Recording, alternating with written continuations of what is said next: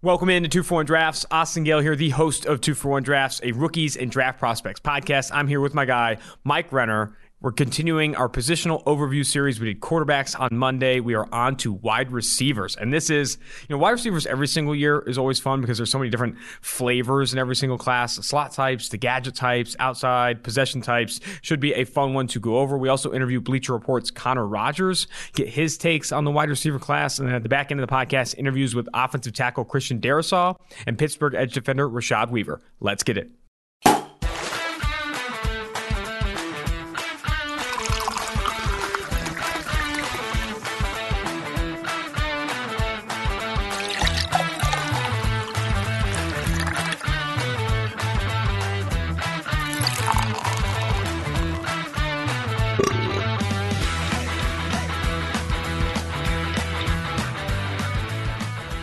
Back in studio with my guy, Mike Renner, and I decided to take, the latest comments about my style being a coffee house brought to life because I got a lot of people asking me or saying that's like the funniest thing you said and it's so true, and I kind of agree with it. And the person I'm wearing a coffee shop. This is a sweater from a coffee shop. So yeah. I decided to do it. I decided to literally be coffee shop's life. And I found out that one of my best friends from high school and college was the guy who asked that question about the Tinder dating profile. So he reached out and he said he was hoping we made fun of each other more. And it turned out to be just really nice about each other. It was kind of weird, a little bromance action. But coffee house brought to life for you today, coming off a monster day in the NFL, a ton of tags. I wanted to touch on the tag news or no tag news before we got into the wide receiver class and obviously the interview with Connor Rogers, Christian Darrisaw, Rashad Weaver, loaded podcast. Oh, yeah. To start, before we get into the guys who were tagged, could we talk about kind of the two major no tags and who are now some of the top available free agents, at least on the offense side of the ball? Kenny Golladay of the Detroit Lions, which I thought was assuredly going to get tagged. Yes. And now that he could potentially walk in free agency is insane. And from a fantasy perspective, even though he's not a highly ranked free agent on our board due to positional value, but Aaron Jones I thought is interesting too. Them moving on or potentially moving on from Aaron Jones, you're also a big Packers guy. Aren't you a part owner of the Packers? Part owner, yeah. So let's talk about those two no tags. So I'd even throw Joe Thuney in there. True. Despite reports to the contrary. Fuck, dude, that was so bad. Hey, Joe Thuney got tagged. I'm like, oh, that's cool. And then later in the podcast, actually, I was an idiot. So Joe Thuney didn't get tagged. So no tag for Thuney either. But I think the Jones thing, everyone thought he was gone until it came out the running back tag was actually going to be super low based on the cap. And then it's they might be able to fit him in. But still, $8 million, they don't have it.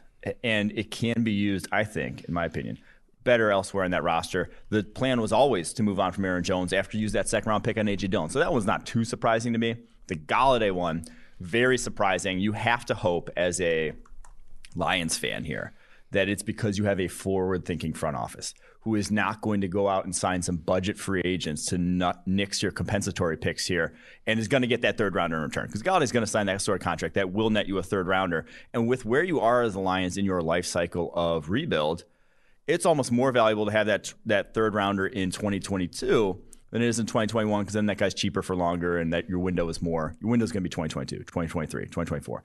That's your window in this rebuild. So you have to hope that's what they're doing. Now, if they go, like I said, if they go out and sign some free agents and kill that compensatory pick, then you have every right to be upset as a Lions fan. I think you did see reports, though, or at least rumors that they were going to kind of stay out of this free agency to make sure they got that. You have to at this point, or else, like I said, you should have tagged them. But I do think the tag and trade sort of option, which I think is what the Bears are going to be pursuing with Allen Robinson after tagging him, could be a dangerous game this year because of the amount of talent that's going to be available, because the teams are going to be shedding left and right, and then the amount of teams that can fit that tag underneath their cap. So you better have someone lined up to come and get that, to get an Allen Robinson, to get, if it was Kenny Golladay, if that was the plan to tag and trade him, if that's what they would have done. You better have that lined up already because you could be SOL and stuck with this guy tagged on your roster counting 16 or whatever million the wide receiver tag is if you go ahead and do that. Because like I said, the lack of cap space, the sort of flooding the market with veterans is going to make the teams wanting to tag and trade very minimal. And what kind of value do you think Kenny Golladay would have gotten on a tag and trade? Would he have gotten more than a third-round pick? And also, same part question, what do you think Allen Robinson's value is on a tag and trade? I don't think it's a first. I still don't because, like I said, the cost everyone's trying to cut costs right now. I think you could get a second for Allen Robinson. He's still young. He's still 27 years old. It's still obviously incredibly productive. So I do think that teams are still, and once it gets to after that first round pick, which is, I think, in my opinion, very valuable because of the cost of it. Second round pick I'd throw away a second round pick for Allen Robinson if I had that sort of cap space. If I'm the Colts, someone like that for sure. Do you think the Lions could have got a second for Galladay?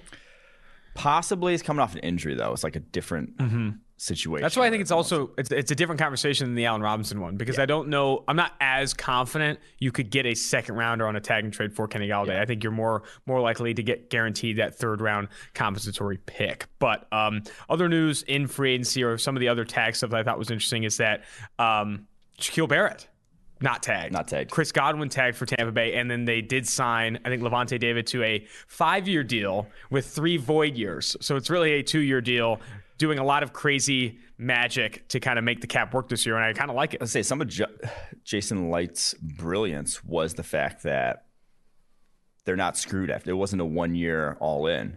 They have space to get these guys back. Like, they can get Levante David back. They can still get Shaq Barrett back, and obviously tag Chris Godwin, hoping to get him back. They have the kind of space to make those plays with. They'd have to kind of, cheaper year ones, more cap down the road, but they have the ability to do it. They're not strapped like pretty much everyone else in the Falcons and the Saints in that division. Well, the Saints, though, they still tag Marcus Williams. Well, that's because the safety tag is nothing, man. The safety I still don't understand how they're even doing any of this stuff. I don't understand how they're signing anybody. Like, do you agree that I don't know what they're going to do? What are they going to do? I saw they restructured some contracts. I think they freed up some space with an Andres Pete restructure to save $6 million, and I think another player as well in the $2 to $3 million range. But like, this is like, I know it's inch by inch, row by row over there in New Orleans, but you're going to have to make some big money decisions here soon if they're going to get over the cap. Yeah, we'll see what ultimately happens, because I was of the opinion, I've said it a bunch. Take the hits this year. Let the shit hit the fan this year, because you're going to have to, if you do this thing where it's kind of like push all these other guys down the road with their cap hits, push Andres Pete down the road. And yeah, he's a guy you'd like to keep around. But if you're pushing all this down the road, you're really not going to be that great. Like your roster is going to be worse than it was last year. And you're not going to have a quarterback like you had in Drew Brees 2 years ago. You're just not going to get back to that promised land this year. I just don't see a way that that's possible. So, like I said, let the shit hit the fan and then hope that 2022, 2023 is your year. But we'll see if they continue to do the Saints cap magic that they're known for and try to compete this year. A few more comments on the free agency stuff, the tag news, and then we'll jump into the wide receiver class. But right now, according to PFF.com, the best available free agents left unsigned: Kenny Galladay, number 1, Trent Williams, Anthony Harris, safety of Minnesota, and then Hunter Henry is the next guy, and then Will Fuller would be that 5th-ranked player. Of those guys, those guys obviously entering free agency, I still wanted to get your take on Aaron Jones. And do you have a landing spot in mind for Aaron Jones? Ooh, a landing spot in mind. That's a good question.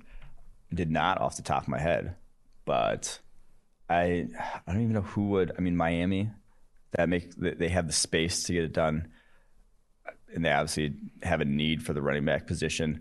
That's one, and everyone always says, get quarterback's best friend, whatever, running back. I'm not sure there's going to be a massive market, though. Like, I do think teams are sort of will have wised up at this point to a degree on the big blockbuster Le'Veon Bell deals at the running back position. I think that might be the last one you see in free agency of just like really giving a guy that much money. I still think there's a chance, because of how much cap space they have, that the Jacksonville Jaguars pull a Phillip Lindsay on the undrafted running back James Robinson and bring in Aaron Jones to compete in that backfield. Because they have so much cap space. And you saw Phillip Lindsay rushed for 1,000 yards in back-to-back seasons as an undrafted free agent in Denver, and they still signed Melvin Gordon. And I know, James Robinson, more complete back, whatever. You have a better scouting report on him than Lindsay. I still think, because, again, they have so much cap space and it's like a luxury signing, I could see the Jacksonville Jaguars doing it. I think Shad Khan's learned. You think? I'm maintaining that this offseason, Shad Khan has learned from that 2017 just utter debacle of when they went all in on free agency. All the guys were gone by 2 years later, 3 years later. They went running back top 5 in the draft because that was the only need. I think they've learned and are making smarter decisions now. I hope. Yeah, we'll see. We'll see. We'll see. Tony won't text me back, so maybe not. I saw some debate on Twitter last night on who would you rather have. So right now, the number 1 ranked free agent available is Kenny Galladay. The number 5 ranked available free agent on PFF.com is Will Fuller. Would you rather have Kenny Galladay or Will Fuller? You know I'm a Will Fuller guy. Yeah, I'm a big Will Fuller guy as well. I think I'd rather have Will Fuller too. Even with the PEDs, the suspension, the health stuff, I think he does more. I don't know. I don't know if he's necessarily a better, more consistent receiver or whatever buzzword to use, but I do think Will Fuller is a more dangerous receiver. Can I just bring this up real quick? Yes. Sam Monson's listening. Sam, we had like a bet back in the day when Will Fuller was coming out and Rashard Higgins was coming out. He fucking loved Rashard Higgins. I was like, Will Fuller is going to be the better receiver in the NFL. I don't think this is close. Rashard Higgins, fun player. Runs a 4.62. What are you going to do? It runs a 4.62 at like 190 pounds. That guy was not going to be. He needed a fucking House of Athletes pro day is what Rashard Higgins needed. Okay, It's you like probably that- run a 4.3 if that was the case. That guy was not just going to be. You're just going to be a limited wide receiver. And he's been fine, but he's been a limited wide receiver. Will Fuller, still only 26 years old. And like the PEDs is almost like a bonus. You're like, ooh, that guy was taking PEDs? Good. Okay, I keep bringing these up. But it's like, he's going to be good then. Like that helps you be a better football player, PEDs. I'm not advocating for PEDs. There's been multiple yet takes again. on this pod where you're like, yeah, steroids, hit it, run it. But it's like, remember when Derek Wolfe took PEDs before the Super Bowl run and then just had a monster year? They work, is all I'm saying. I'm not going to comment further on that. What was the bet with Sam Monson? A couple Irish beers or? Probably not. I don't know. It was probably just pride. All right, let's get into the receiver Now I have class pride. He doesn't. Let's get into the receiver class. How we're going to do this is similar to how we broke down the quarterback class. Look at day 1 guys, day 2, and then obviously kind of group some day 3 guys together and go from there. Starting with, I feel like obviously Jamar Chase of LSU. Hit me with his biggest positive, his biggest pro, and then his biggest con. His biggest pros is physicality. That guy's built different. He wasn't even that big. He was 6'1", 200, which doesn't sound terribly physically imposing, but you flip on the tape and you don't see redshirt seniors throwing guys around the way he did on his tape at LSU. It was built different. It was just something you don't see, and that's why we have number 1. DJ's calling him number 2 player in the class. Like there's everyone's super high on this guy is because he is a legit freak, like a freak athlete who's also has ridiculously good ball skills and body control. And in my opinion, he might be the single best receiver after the catch. And in terms of what will translate to the NFL after the catch, because he had, stat I'm forgetting off the top of my head, but it was the most within 10 yards of the line of scrimmage, non-screens, the most broken tackles of anyone last in 2019. So like plays you're not really supposed to, like hitch routes, he would break tackles on consistently on his tape. He's just that type of guy to where his releases aren't the greatest. His biggest con here is his shiftiness. That's going to have to get better. But with his size and his speed, and on tape, I think he is a legit 4.4 guy. He's rumored to be a 4.4 guy.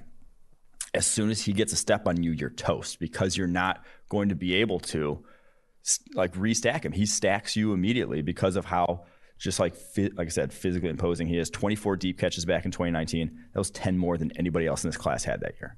Now, obviously didn't play this past season. Obviously favorable situation with Joe Burrow, but that's what he's bringing to the table. Do you have a good player comparison for Jamar Chase? Have you thought about that at all? The comp in the draft guy is Justin Blackmon. And now, obviously, that doesn't sound great. Justin Blackmon's issues in the NFL, well documented. But go back, flip on the tape, Oklahoma State. He went for like 1,700, like a similar season his final year at Oklahoma State. That's why he was a top 10 pick. The guy was just a man amongst boys at the college level.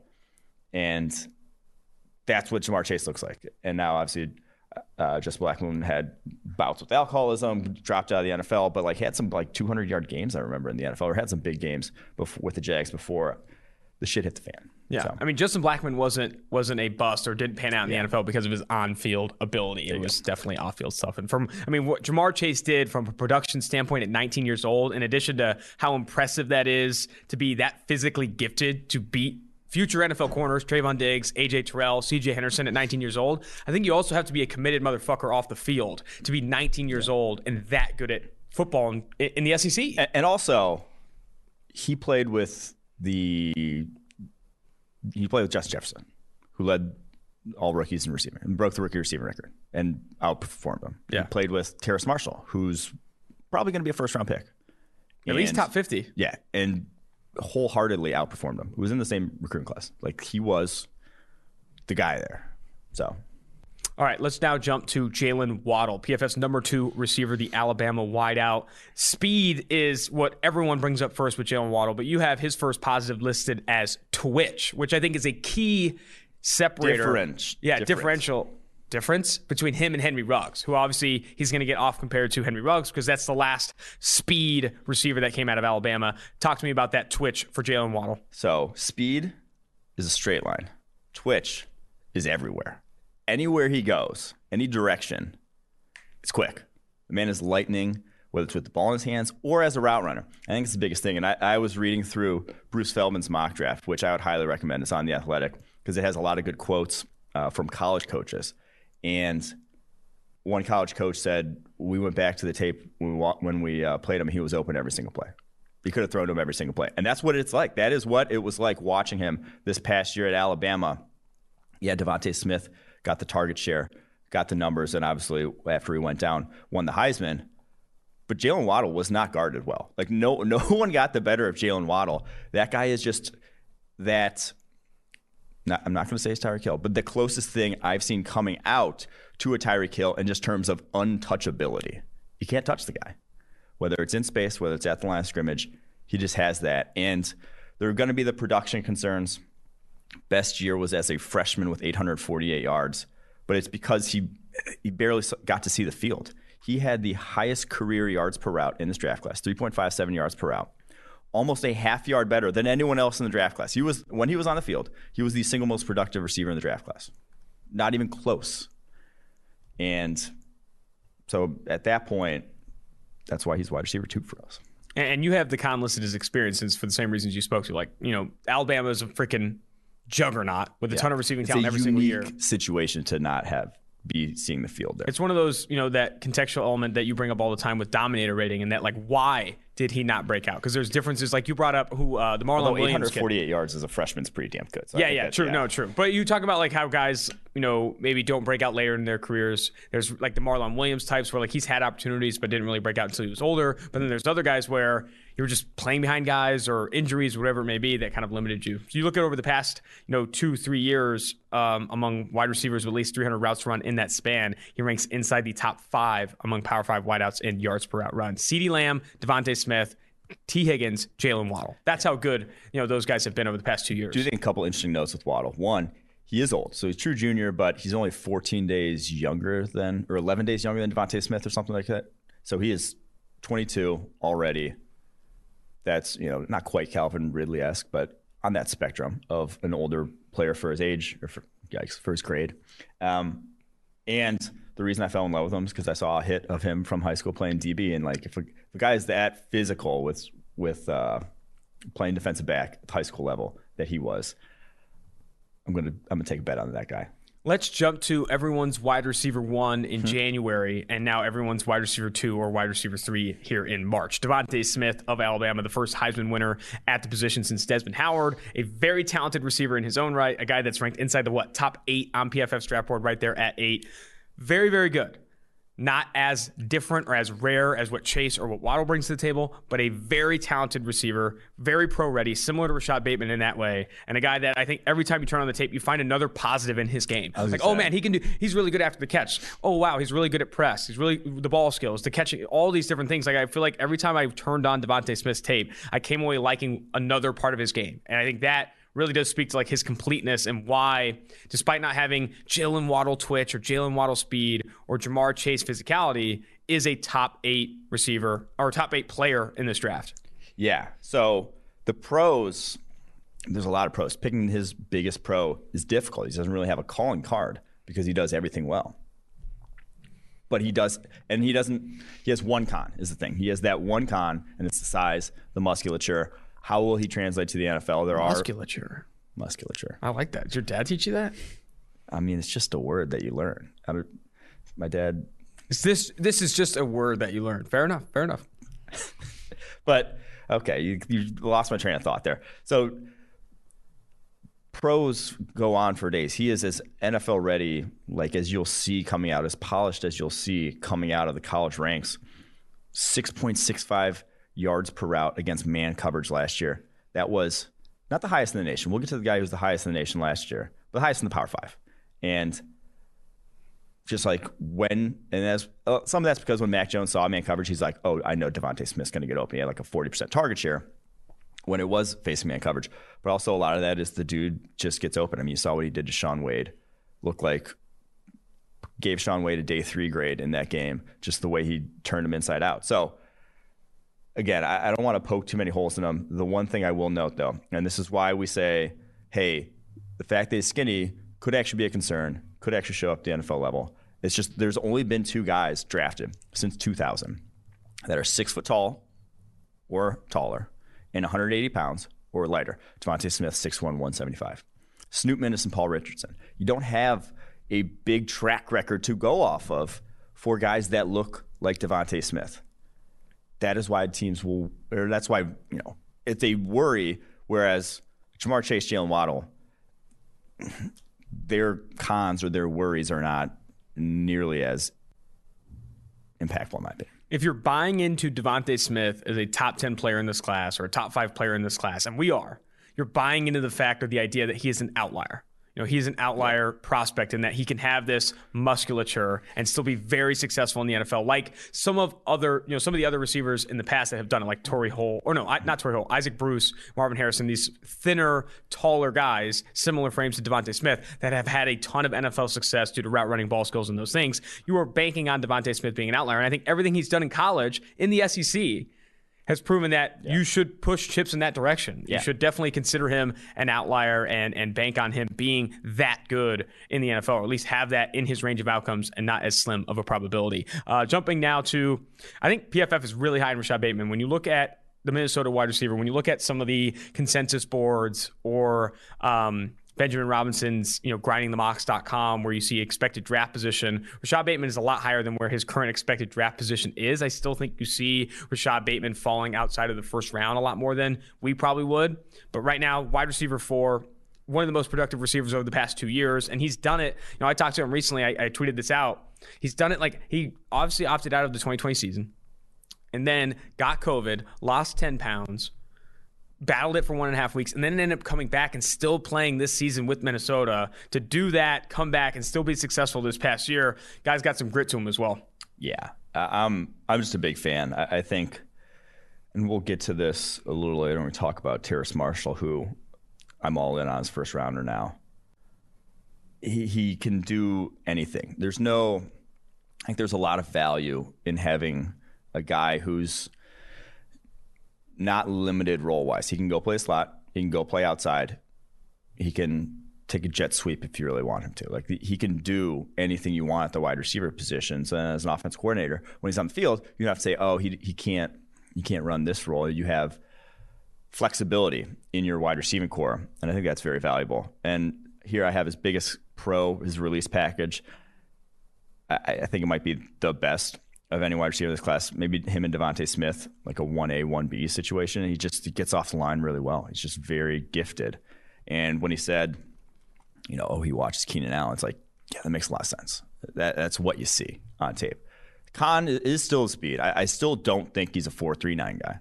I think he's a mid 4.5s guy, is what it looked like on tape, even in his best year back in 2019, when he had the highest yards per route run of any X wide receiver, any outside wide receiver.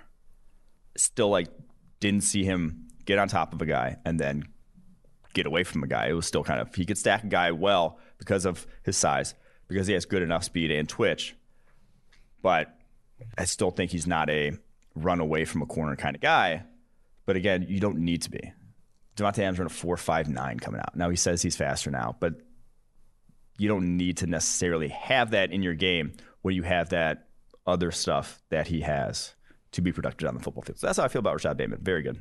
So I think we bring up athleticism a ton, with the wide receiver position. It's obviously important to have that twitch, that speed, size, all that stuff. But I think talking to Nate Tice a little bit on Twitter, who did the wide receiver scouting for Bleacher Report, and also talking to former Wisconsin quarterback, also talking to some other evaluators, I do think that playing the wide receiver position well has taken a back seat to some of this, is when you see like a Henry Ruggs come off the board first, and when you see some of these guys like really valued for their speed and their dynamism. But like Rashad Bateman, like his biggest strength, you have release package, which is all kind of tied into like being a very talented receiver at the like small nuances you need to have to be productive. And it's like why he gets the Michael Thomas, Keenan Allen, Stephon Diggs. Like he gets these comps because he's very efficient with his feet. His releases are not super jittery and like misstep. Like he is good at a very technical position that for whatever reason, I think some have forgotten that is so technical, not so athleticism and speed driven. And I think that's the sort of theory behind dominator rating and being good at a young age at that position, because it's like, are you good when you're not the physical specimen among, when you're not the man among boys?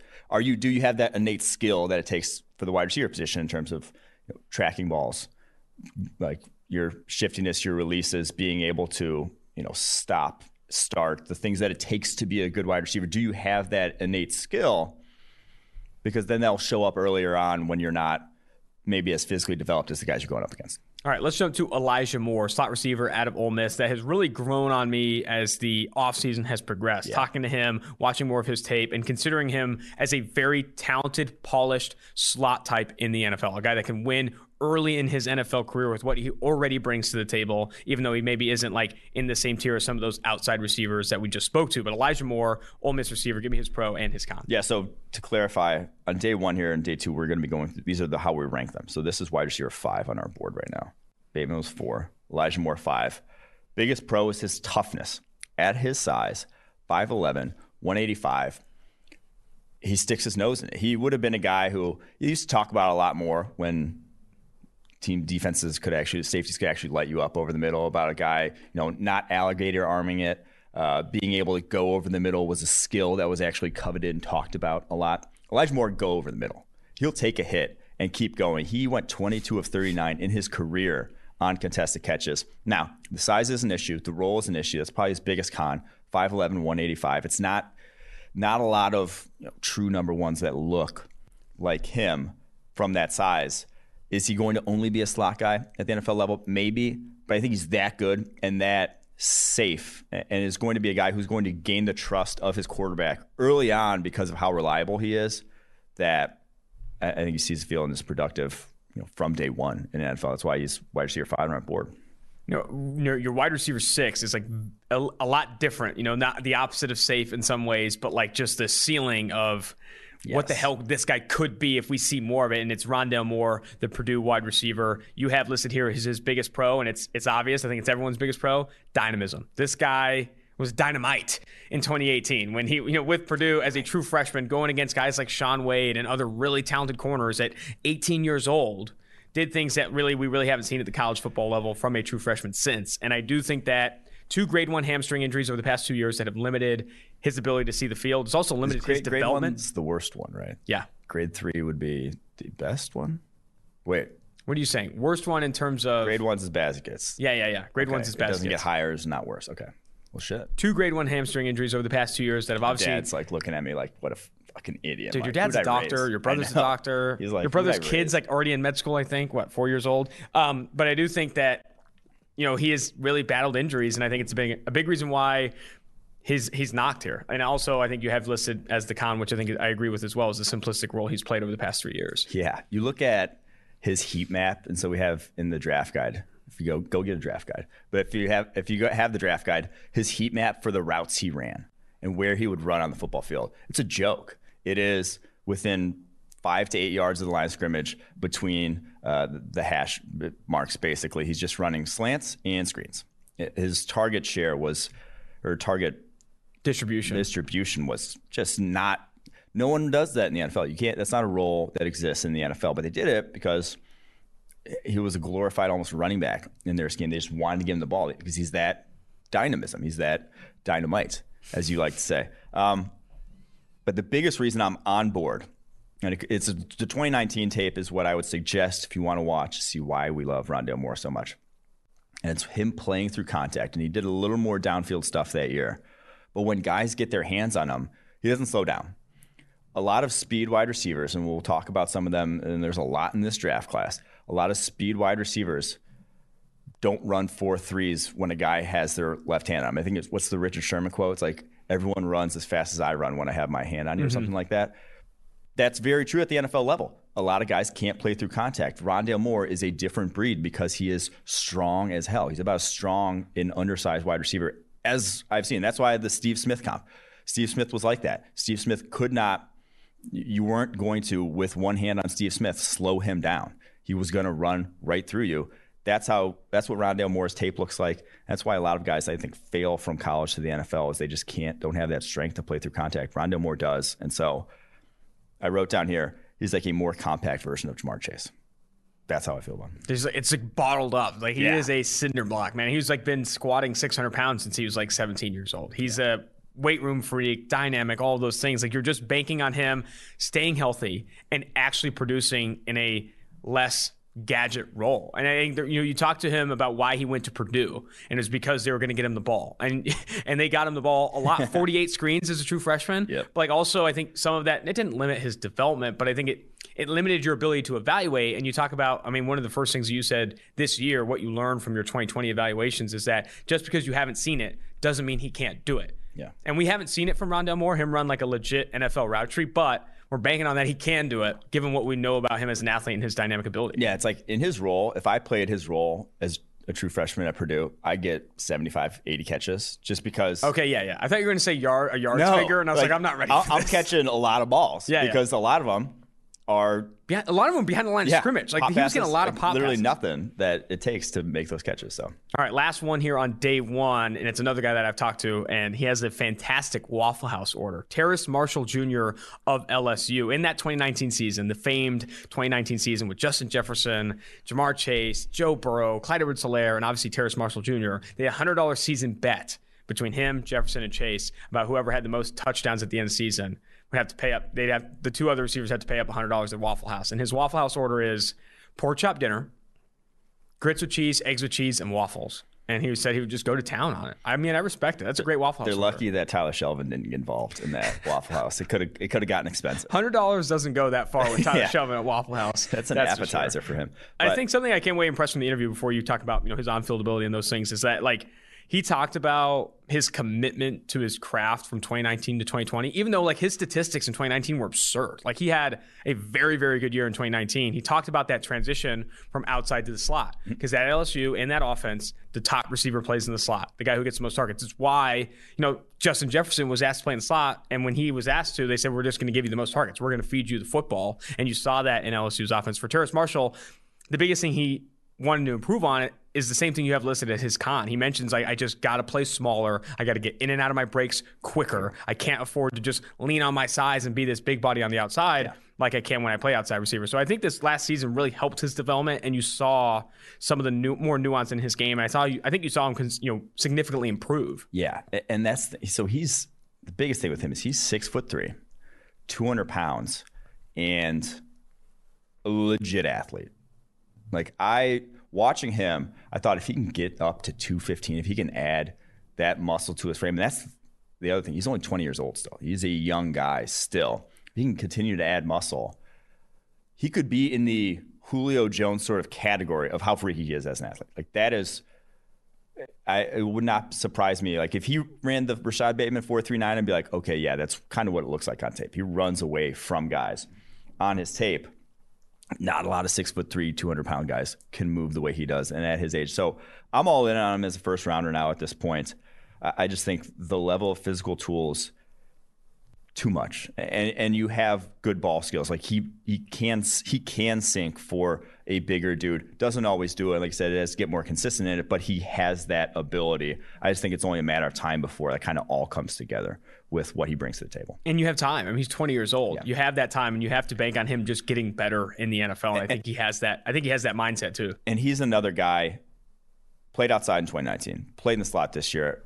You're not going to have to carve out a role for him. He's going to be wherever you want. Wherever you want him to line up, he's going to be able to execute. And again, that has that's some of that traditional scout logic that Bucky Brooks talked about, and that like you don't want to carve out a role for your first round player. Like you want a guy that can come in and play in your, specifically at the wide receiver position. Yes. A guy that can block, a guy that can come in and play outside or play in the slot. You don't want, like, that's why Rondale Moore, I don't think goes day one. Like, I don't think Rondale Moore ultimately is taken off the board on day one because teams are still not going to be fully aware where they're going to play him in the NFL. I don't know. It'll be interesting to see, but I like Terrace Marshall as well. But that's why we'll kick to day 2 now. This guy is on day 2 for me because the more I watch, I'm not sure I don't want to say he's anything but a gadget player, but I think there's going to have to be a specific role in your offense that he goes to. It's Kadarius Toney, Florida wide receiver. And I think in that role, he could be very successful. But like you said, do you want to carve out a role for your first round pick? He's almost a luxury. I see him almost in the same tier as a Travis Etienne, where they're just weapons with the ball in their hands. But like, are you going to feature them? Are they going to, it's 3rd and 8? Are you throwing to him? You know, are you telling him to go run the go route versus your number 1 corner and that's the guy you're going to target? I don't know. I'm not sure he's that reliable in that regard. Now, he only had 3 drops on 123 catchable passes throughout his career, but he's not running a lot of, he's not having to play through contact. He only had 10 contested catches his entire career, or 10 contested catch opportunities his entire Florida career. Just running a different role. And when you lack kind of the polish as a wide receiver, now physically I think he can get there as a route runner, but is still so rough around the edges that he's just kind of a top of day 2 kind of guy for me. Are there examples of receivers like similar to Kadarius Toney where you see like this role for them and them thrive in it with their, their athletic ability and those things that gain polish in the NFL? I'm trying to think of examples of like receivers that have legitimately gotten more polished in the NFL and improved as receivers. I don't know. Like I think all those guys Fingers that come crossed for Laviska Shenault. Yeah, true. Very true. Laviska Shenault's a great example though of a guy that like came in and like you're going to have to carve out a role for him because he's not a great route runner yet, but he could gain polish. And still I do think in 2020, unless you see 2021 significant improvement from Laviska Shenault, he's going to get used very similar as last year. I expect him to be in the backfield a lot. I expect him to play the Curtis Samuel role in Urban Meyer's offense with Trevor Lawrence. I don't expect them to ask him to be a traditional type. So I do think polish may be an underrated thing to consider when you're looking at wide receiver prospects. But Toney, the difference between we're higher on Shenault because Shenault was 6'2", 225, and could. If you wanted to play him at running back, you could have. If you wanted to, and you think that the guy, and you watched him play through contact at Colorado, and it was actually good. So that's why we're higher on Shenault, even though he was a similarly limited player coming out. His ball skills too were got underrated in the class. If you are listening on the on audio or watching on YouTube and you hear the drilling in the background, I want to apologize for it. This office is under a constant state of construction, so hopefully it's not too overbearing. Something I wanted to bring up before we got to Dyami Brown, which is Dyami. It's not Dyami. I've talked to both UNC backs and Dyami Brown himself. It's fucking Dyami. Oh no, Dyami. It's Dyami Brown, not Dyami Brown. So moving forward. But before we talk about Dyami, Patty Fisher, did you see that he ran? We talk about Patty Fisher sometimes on this podcast, a guy that just can't move like what you need for a linebacker position. He ran 4.92 at his pro day. Ooh. That's meaning at the combine he's running in the 5s. Yeah. I mean, yeah. I thought you were going to say a fast time. No, but I remember you talked about the pro day times the other day. It's the only time I'm starting to be a little bit concerned is when it's bad. When it's bad. That's bad. That's bad. Man, poor Patty Fisher. Because that was a guy, I feel 3 or 4 years ago, people were hyping up as a first rounder. People loved him. I think his sophomore year, true sophomore year, he led college football in stops. But also, he's also got a great name. That has to be a factor. I'm sorry. We don't name scout here at PFF, but Patty Fisher just looks good on a social graphic. St. Patrick's Day is next Wednesday. He's probably St. Patty's running. He's going to run a 5-second 40 to the bars, I hope. All right, let's get to Dyami Brown here.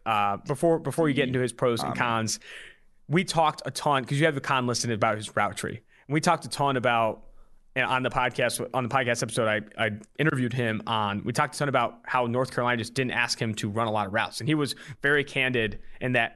I ran 2 or 3 routes. They asked me to go deep every single play. He has the highest average depth of reception in each of the past 2 years among any receiver in college football. They asked me to go deep, and I won deep. Is pretty much what he told me. And Sam Howell loved it. Everyone loved it. Dyami Brown was a vertical threat and legitimately won down the football field. And when we talked to Connor Rogers later, he mentions where he can't really see it with Dyami Brown because maybe he doesn't see that deep vertical speed you normally see with deep threats, but he knows how to stack and win a vertical route tree. And when we talk about the valuable routes in the NFL, maybe he's not this like 120, 130 target guy, but a guy that can win down the field like Dyami Brown definitely has value. Yes, I agree. And I think the fact that he does it without the speed is what that gets me going more, actually. The fact that he maybe is a 4-5 flat guy, but still is winning at that level down the football field. I think those are the guys that still, because you have to have something else then. You have to be doing something else correct to then win down the football field. You have to be doing the little things right. And I think he does on his tape the more you watch him. The route tree is a concern. Doesn't go underneath a lot, but I think he's almost underrated after the catch. So he had only 23 broken tackles his entire college career on 123 catches. That doesn't sound great.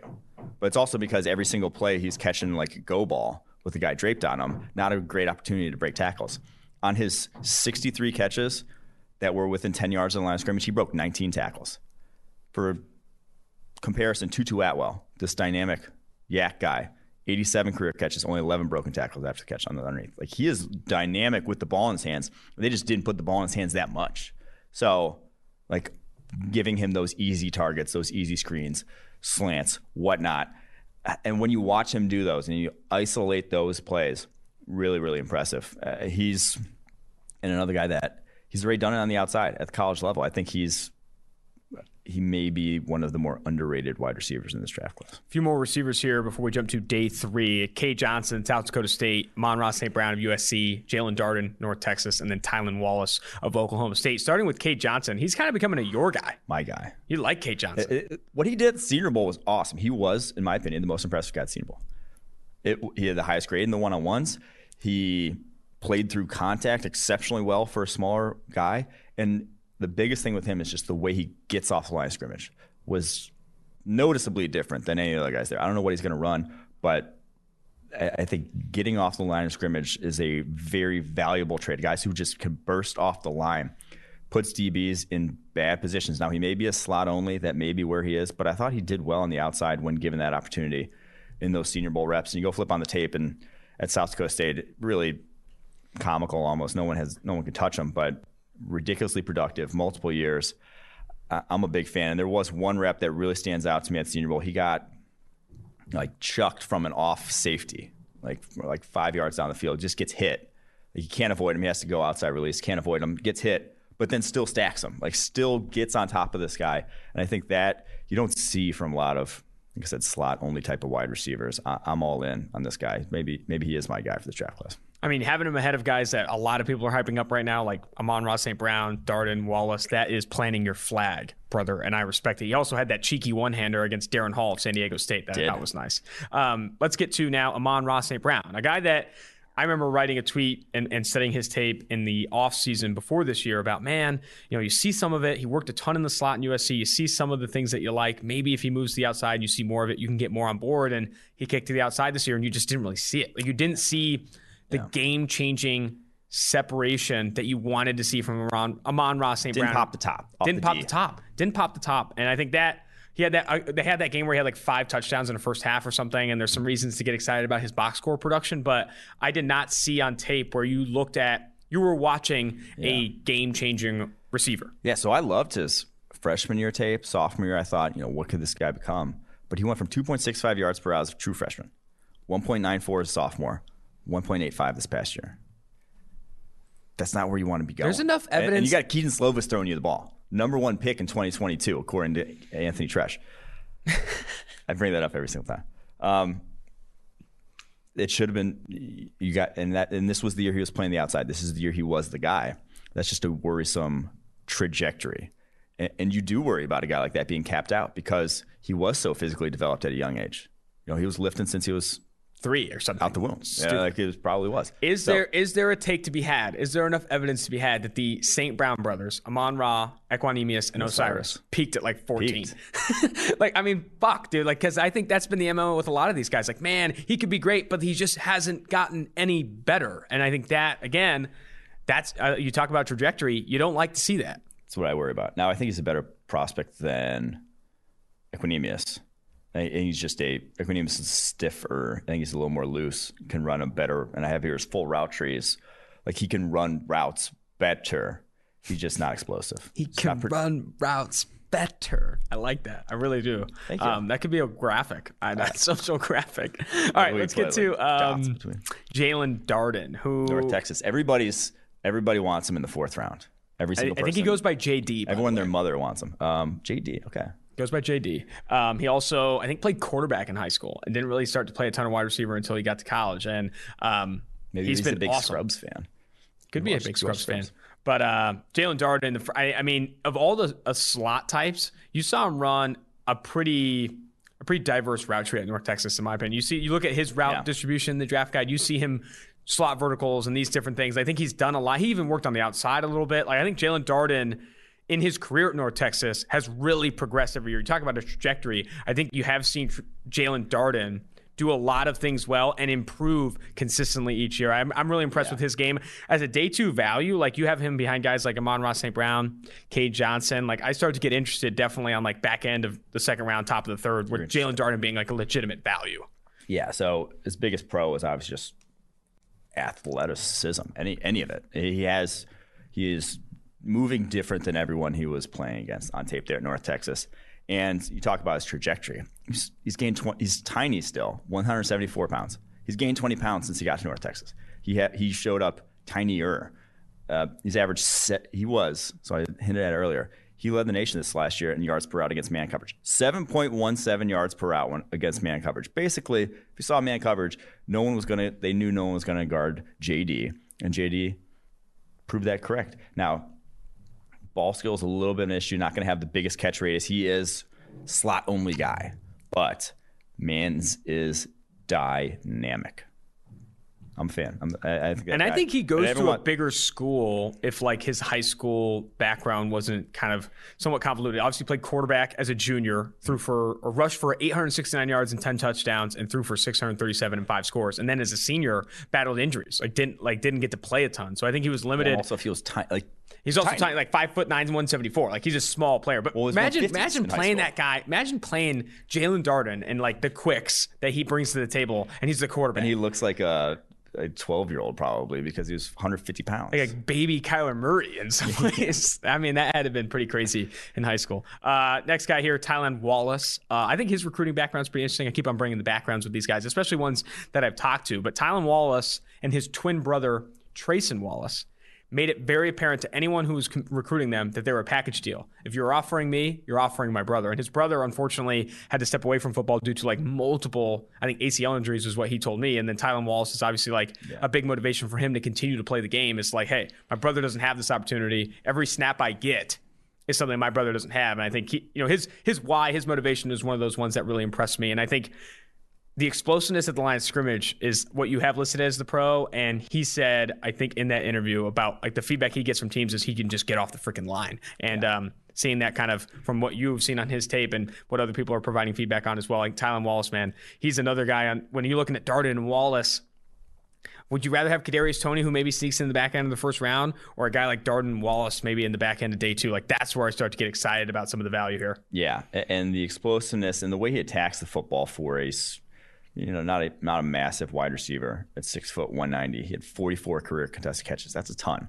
And he's right up there in terms of career production, even though he has been on the field a lot more than a guy like Jalen Wallace. 3.13 yards per route for his career. I think that's 4th in the draft class behind Jamar also and Devontae Smith. So production, not a concern. Athleticism, not a concern. I just can't get out of my head when he went up against Trey Brown at Oklahoma. Just Trey Brown beat him up. And he is on the smaller side for the position. I'm not sure the contact aspect of the game along his routes was an issue for me. And then, he went to Senior Bowl, and I don't think he didn't stand out. And that's a situation where if you're going to go high on a guy, they should stand out at the Senior Bowl for sure. What I find interesting on the more positive side of that report is that you have explosiveness obviously listed as his pro, but I was really surprised when I was going through the draft guide that it wasn't ball skills, because I do feel like his ball skills, specifically in contested catch situations, are very good. Like, he attacks the ball well, like you said, and comes down with everything. So I think that speaks to just how explosive this dude is. Now jumping to day 3. Yeah, so day 3, I kind of wanted to throw. There's a shit ton of guys. Like, this is wide receiver class is absurd. The amount of guys that are in the draft guide is incredible.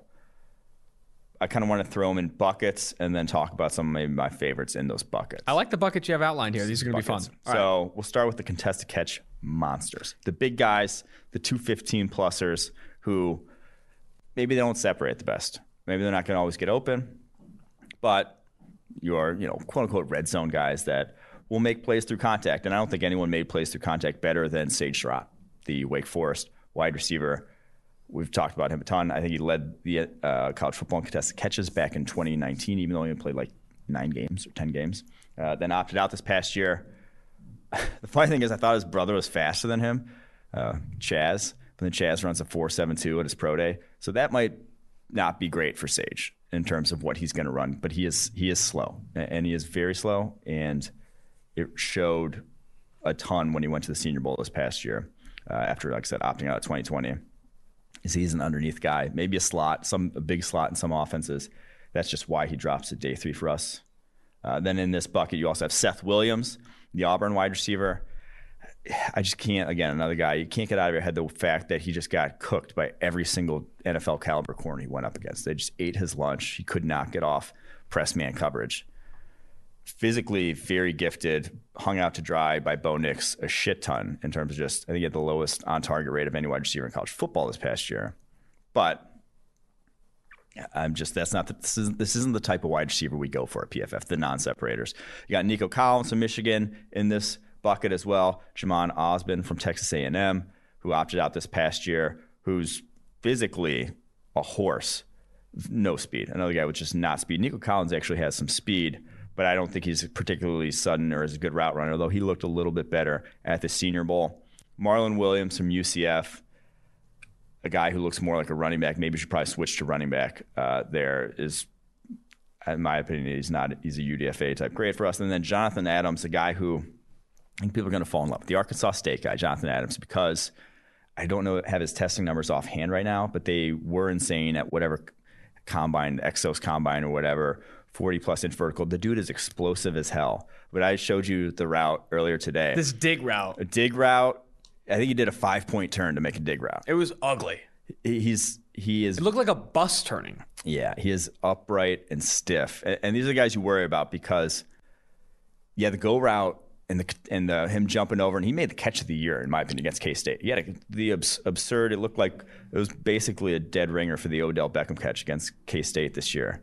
He has fairly good ball skills, is explosive, but he is like, the worries about DK Metcalf amplify them.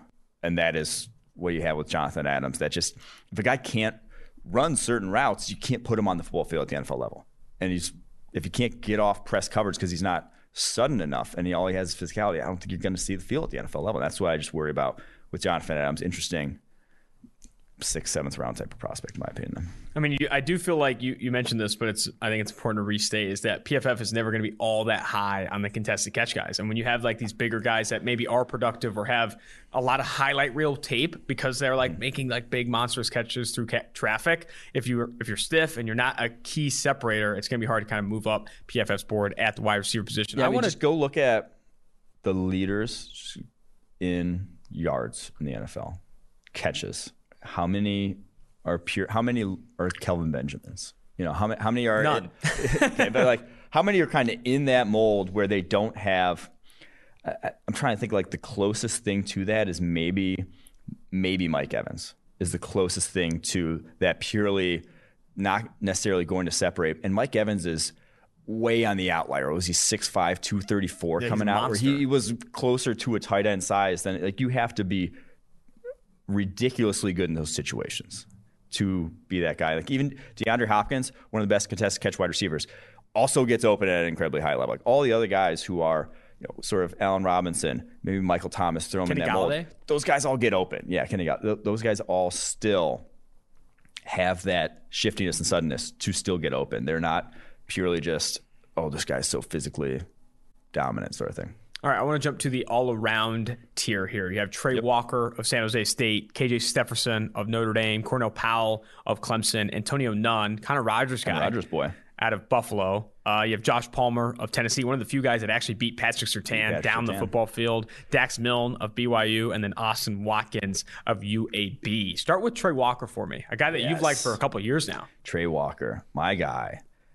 He's one of my favorite sort of day three, call him a sleeper, whatever you want in this draft class, because he's very sudden. And I think you saw it on his tape in 2019 a lot when he was featured more and they had a quarterback that could hit him down the football field, and Josh Love. He's only 5'11", 185, not super big, not your kind of ideal, but he played outside receiver for them. And there is that innate, like I said, that suddenness and that stop-start and the ability to run a hitch route and have it be clean that some guys can't. Some guys can't sink like that. Trey Walker can. Now, it wasn't great in contested situations. That size is going to show up. But if you're on day three, I'd take the chance on a guy like that. Talk to me more about Antonio Nunn, Connor Rogers' guy. Oh, Antonio Nunn. He has that. That's why I put him in this all-around tier, and that he has that sort of suddenness and compact build that can win on the outside still.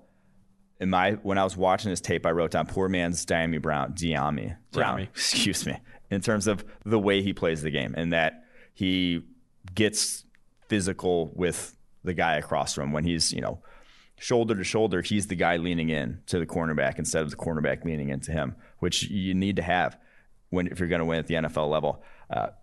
And also has similar concerns in that he was not running a lot of complex routes there in the Buffalo offense. They were a run-first team, and he was going vertical, or he was running, screens and super underneath stuff. So Antonio Nunn, I can get on board with Connor Rogers. I don't know where he especially has him, but as a day three guy, I am a fan of his in terms of just like a project, probably fifth round or so.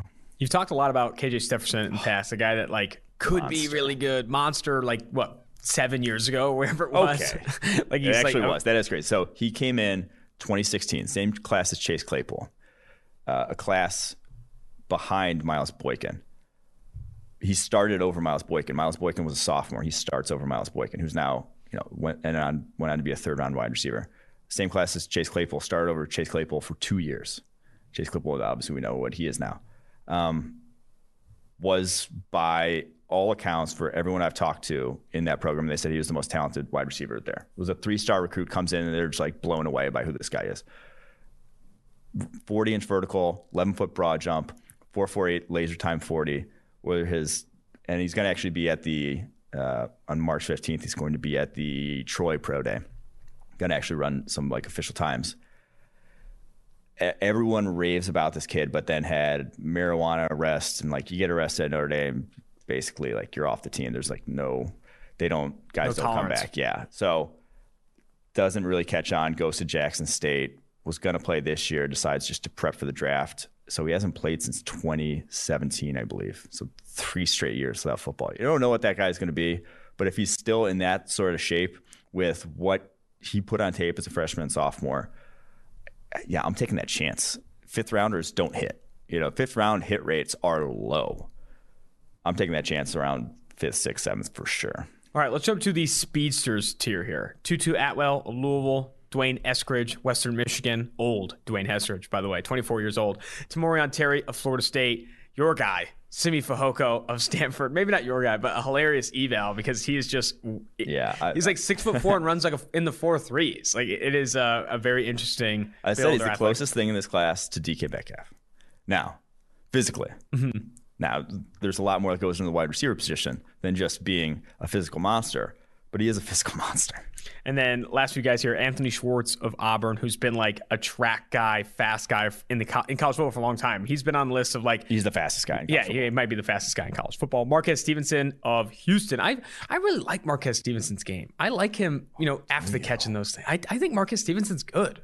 And then Emir Smith Marset of Iowa, I think just had an absurd pro day at the House of Athletes. Probably. Where he's explosive, jumped out of the gym and all of those things. So where you want to start here? All right. Let's start with Tutu because this is Tutu and Eskridge are probably the 2 guys we're going to be lowest on compared to where I've seen, I guess, in mocks and people's draft boards.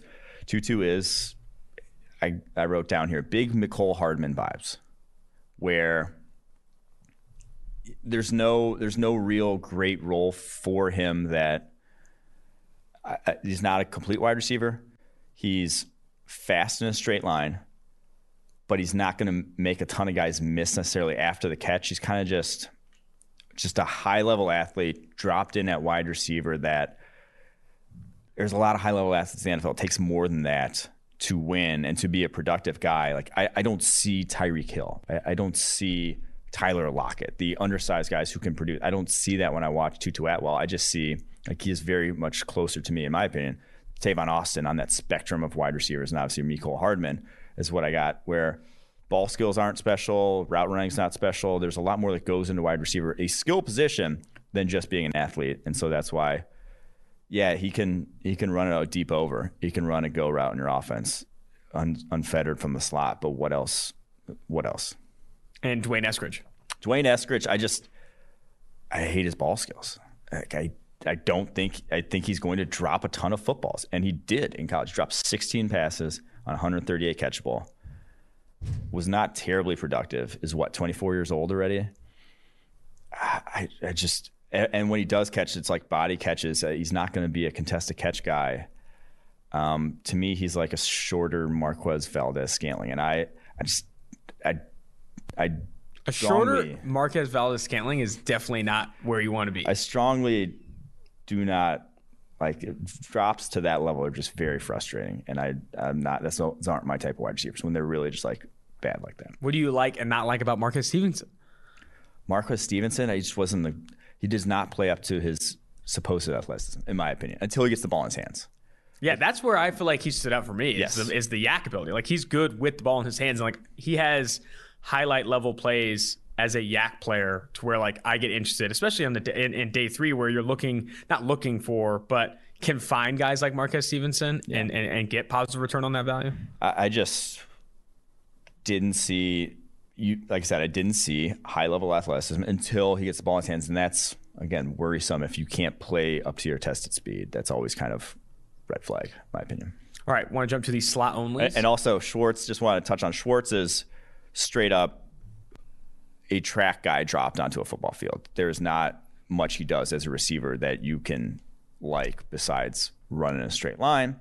Tamorrion Terry is interesting because he has a big catch radius, good ball skills. He's just so slim still. And he is very fast for a taller wide receiver. I think he's like 6'4", like 195, 200. But he just kicks those guys' asses. And we'll get to the tier of we call basketball players here later on, where I don't love that tier at the wide receiver position.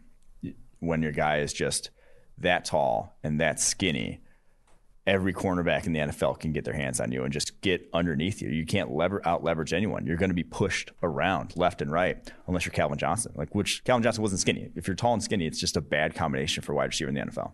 All right, let's jump to, I'll bucket those together here because it's 5 names. The slot onlys you have is Clemson's Amari Rogers. Then you have Shi Smith of South Carolina and Daz Newsome of North Carolina. And then the basketball player types, Warren Jackson of Colorado State and TJ Vasher of Texas Tech. Can we start with Amari Rogers? Yeah, I feel like this there's is some your slander boy. here. There's some slander on Amari Rogers. My biggest Amari Rogers gripe is what's your payoff? You have a solid slot receiver who's I don't think there's any eliteness to his game. He's just like quality across the board. What is it? Completeness over eliteness? Didn't you fucking coin that phrase? No, I said eliteness over completeness. Oh, that's right. You did. So I went that way. Yeah. Fair. No, fair.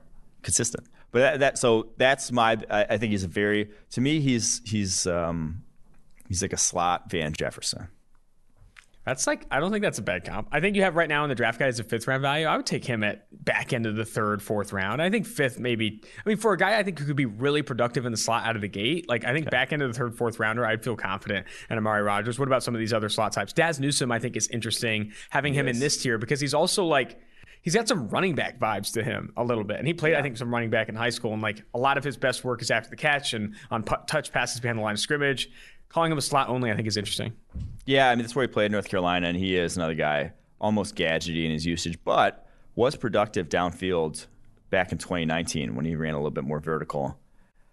I didn't see a terribly impressive route run. I didn't think he was that fast I just don't think he's going to be anything more than the slot. Similar with Shi Smith, who's very skinny still. And like he ran some nice routes at the Senior Bowl. But again, when you're really slot only, you got to bring a lot to the table. Like you got to be always open, ball skills out the roof, yak ability. Because there's a ton of slot guys in the NFL that bring all that heat. Yeah, how many slot onlys or guys who are just playing from the slot are going for a G? Cole Beasley. That's like you don't have a lot. It's just not a super productive role. You got to be able. That's why I said you got to favor the guys that could do it all, that can win. I think Amari Rodgers' yak ability gets a little underrated. He was one of the better yak players in the NFL, in the NFL, in college football this past year. I think you see him like force some missed tackles. I would love to flip him to running back, to be honest. I think get him in there, push him out of the backfield. Comp of the draft guide was Ty Montgomery. Yeah, so. That's right. And then last group here, the basketball players. Warren Jackson, Colorado State, 6'6", 215 or something, comedic looking on tape, just dunking on dudes in the Mountain West. Again, don't talk down to the Mountain West. Okay. Too skinny and not super explosive. TJ Vasher from Texas Tech, I think he's 6'5", 195. And again, you can dunk on college players when you are that size. You cannot. That doesn't exist in the NFL. You get pushed around. And I worry about, why aren't these guys playing basketball? That is the ideal build. When you are 6'5" and skinny and lanky, you probably should be playing basketball. And if you're not, there's probably some coordination or something else lacking there. Those guys should be on the basketball court. We did superlatives for the quarterback position on Monday. You don't have superlatives. Oh shit, my superlatives. We'll do them next time. But can I ask? I want to put two questions on the spot. Okay. Most likely receiver to get underdrafted, and most likely receiver to get overdrafted in this group. Underdrafted, I will say Bateman. Yeah, it has to be Bateman. Overdrafted, It's a fun question. I have my answer. I'll say, oh God, Tutu Atwell. Okay, Tutu Atwell. Yeah, I like that answer. All right, actually, I got my superlatives here. Best deep threat, Jalen Waddle. Bang. Best route runner, Devontae Smith. Best releases, Rashad Bateman. That's who I went. Best after the catch, Kadarius Toney. Sorry, Rondale. Love you, but Tony's different. Sorry. Dude, people have been making fun of that. So I moved to Illinois when I was 7 from Wisconsin. Wisconsin accent never left. And people always made fun of me for it. You should. But thank you for bringing up my childhood trauma. Best contested catch, Jamar Chase. And the best hands, Austin Watkins, who we didn't really touch on there. The UAB kid. He's actually, I'm intrigued. He reminds me a lot of who's now the guy for the Eagles who just broke out this year. Who's Greg Ward? Nope. That kind of bounced around for a little bit, went to Old Dominion, got drafted by the Lions. I'm so bad with names. Oh, I know who you're talking about. Fulgham. Yes. Reminds me of Travis Fulgham. And that, man, he does a lot of things really well. Really good ball skills, really good hands. Is just beyond not dynamic. I don't see the ability to get open consistently at the NFL level. But I think it's very, like I said, it has the best hands in the draft class. Get this. 1 drop on 100 opportunities in his career. And this dude's not getting pump screens. He had some highlight reel contested catches this past year at UAB. He is winning down. How big is he? He's 6'3", 210. Oh, nice. 6'3", 210 with 1 drop on 100 catches and some nice contested catch skills. That's intriguing. That guy could see an NFL field, kind of the way Travis Fulgham has. I think these position overviews are like my favorite podcast we do every single year, because going deep on each position for an entire podcast, I think you really find out about the class. And we're going to continue to do these for every position in the NFL draft as we kind of lead up. And we also talked to Connor Rogers of Bleacher Report about this wide receiver class. Let's go ahead and jump to that. Now joining 2-4 Drafts is Bleacher Report NFL draft analyst Connor Rogers, a close friend. So some people are friend of the pod. Yeah. This is close friend of the podcast. He's been on a handful of times. Great to have you on as we prepare for this draft, man.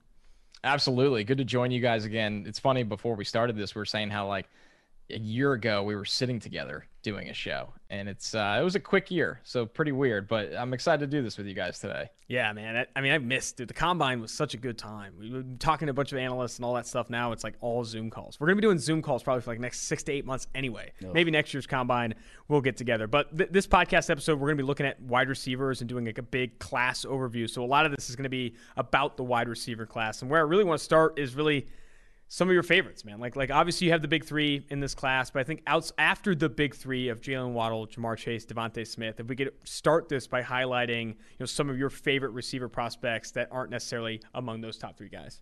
Yeah, well, I'm kind of glad you frame it as the big three, right? Because part of me sits here every day and wonders, are we doing it wrong by not including Rashad Bateman in that tier? And I get it, right? You look at Ja'Marr Chase, special player. Jalen Waddle, to me, is a special player. I think those guys, wouldn't surprise me if Waddle went first, even with how special Chase is. We've seen what teams, tend to do when they really, really value speed, which every team should. And then you have DeVonta Smith that I think is that, for me, he's that number 3 guy. But when you get to Bateman, I don't know. I look at the situation where I watch the games and I say, well, if this guy had a better quarterback and more consistent offense, and the fact that he comes into the league, so pro ready, he's going to get open from day one. I don't have it. Everybody's like, well, what's the one thing? It's like maybe deep speed, but I don't even know if that's a huge question mark. He catches everything in traffic. I think, there were some uncharacteristic drops this year that to me don't really define who he is. So I look at Rashad Bateman as,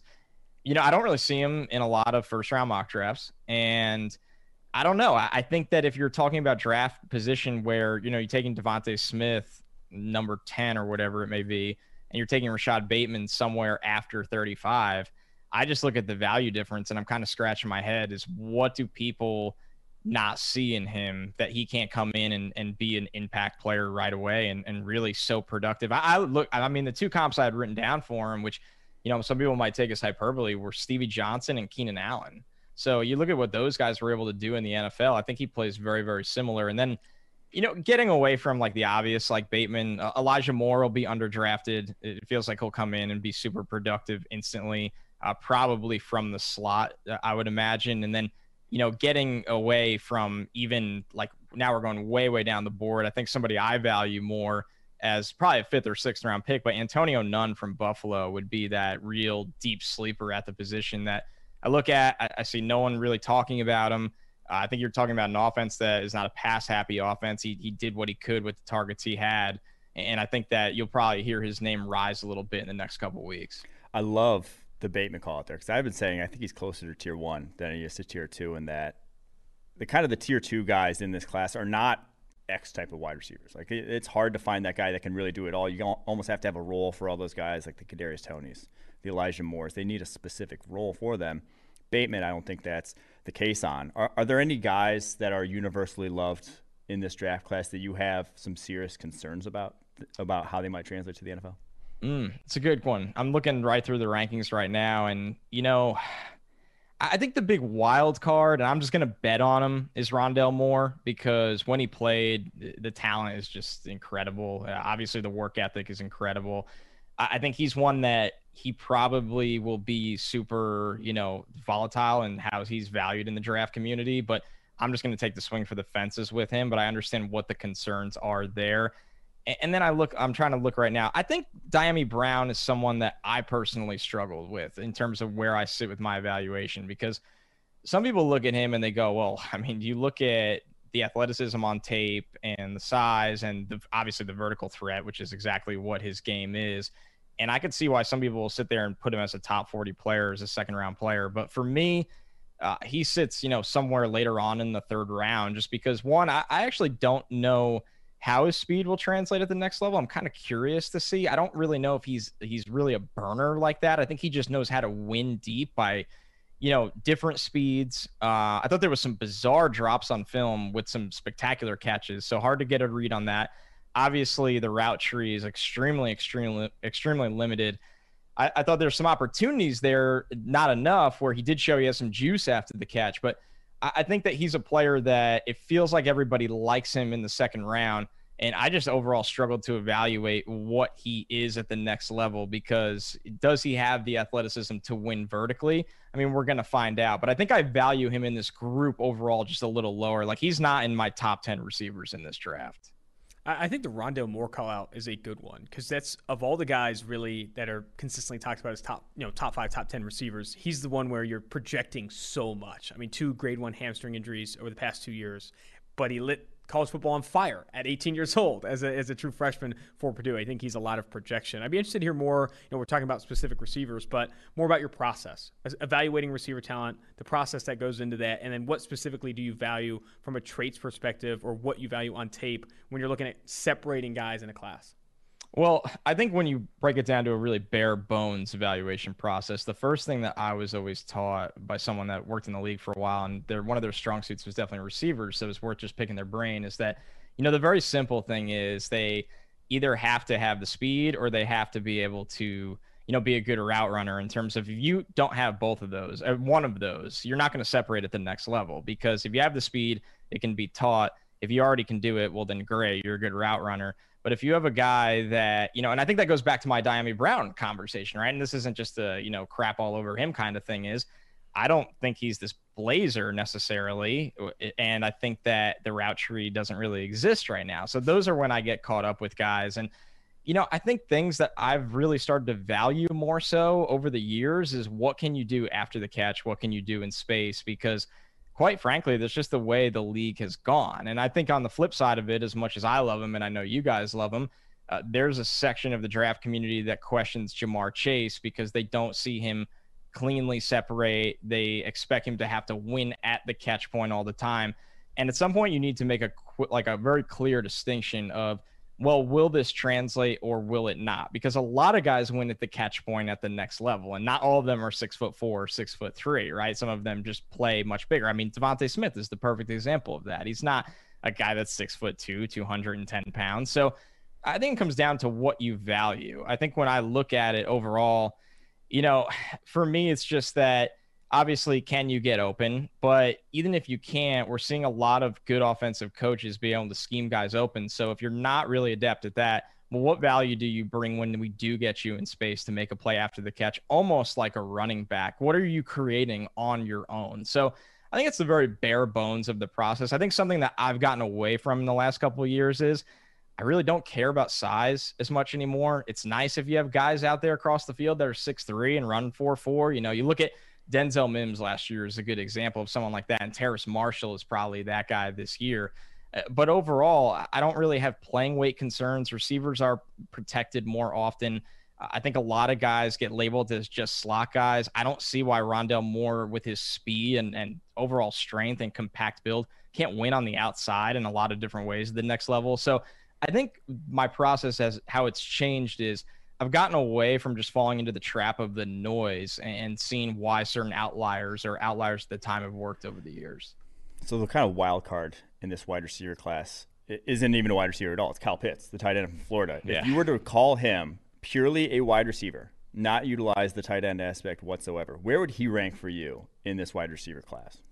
Probably right behind Bateman. I think he'd be wide receiver 5. I think when you look, and that might be low to some people. I've seen some people say, oh, like he could be the best receiver in this class. But I think what you like about Pitts is he's almost gotten this reputation of somebody that's like useless in line. And I don't really necessarily see that. I think he's a pretty willing blocker. I think, young player, he'll get stronger and he'll get better. He's obviously very coachable when you look at the leaps that he's taken over the years. And I think that you like that mismatch ability where, quite frankly, he's going to run by any linebacker. He's going to be bigger than any safety. We've seen him against corners. It's a size issue again.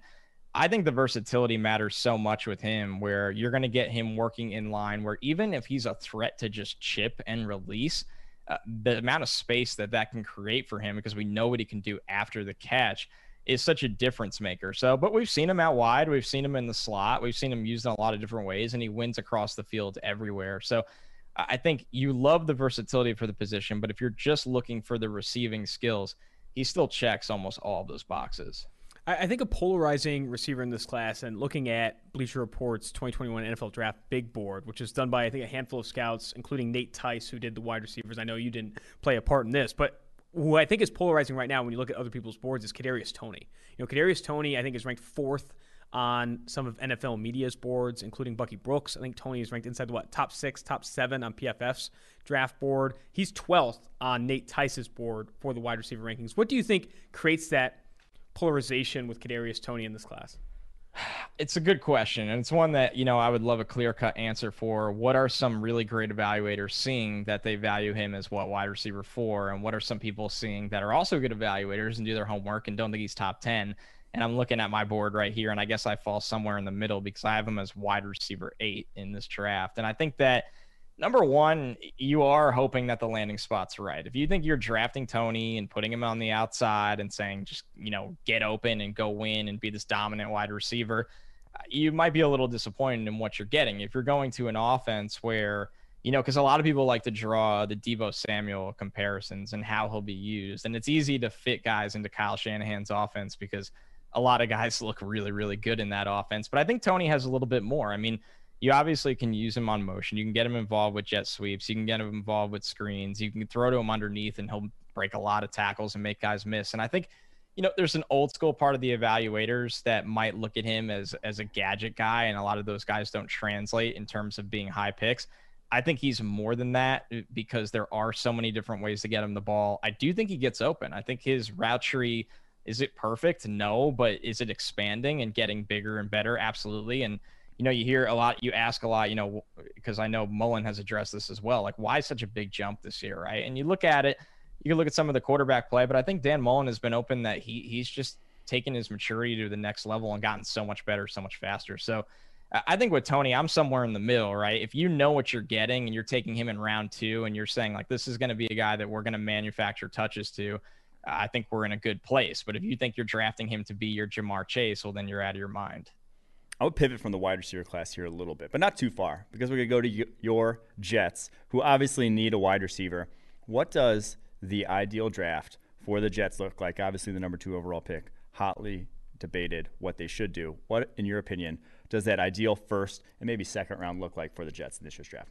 Well, I think you got to start with moving on from Sam Darnold, right? And I know this is like, it's almost talked about to the point where everyone's just exhausted. And I'm exhausted. Like, I'm exhausted talking about it. Yeah, welcome to the party. I absolutely am too. And I think when you look at it overall, what you think of him as a player or what he can and can't be is almost out of the conversation at this point, just from a financial aspect and the fact that you are picking number 2 and what I view as a really good quarterback class. I think the answer is very obvious. Now, what surprises me to a degree is that everybody you talk to thinks that he's going to bring back a second-round pick. So when you factor that into the equation, okay, move on from Sam Darnold, right? And then we're going to start the conversation at number 2. I've said for a long time, and I know you guys have been high on him maybe longer than anyone, you take Zach Wilson at number 2. I think it's a seamless fit with Mike LaFleur and what he wants to do coming over to the Jets, and obviously a lot of principles. Being the pass game coordinator for Kyle Shanahan for a long time, they're going to run a wide zone running scheme. It's why you bring over John Benton, who's, longtime Texans offensive line coach during those great Arian Foster years. So you're looking at it and you're building a quarterback friendly offense, and you're getting a guy that is very mobile, can throw on the move, can throw off platform, can really get your vertical passing game going. Unfortunately, Darnold and Mims have had no connection. It's kind of bizarre. When Joe Flacco played, Mims looked like one of the best players on the field. So that's something to me that nobody talks about that I find very concerning in terms of what is Darnold's ceiling as a vertical thrower, because I don't think it definitely hasn't been consistent at best if you're trying to just put it in a nice way. So number 2, I think you take Zach Wilson. Number 23, I'm kind of torn between 2 players if we're talking about the offensive side of the ball. I think you start with Elijah Vera-Tucker. The Jets have had problems at guard for a long time.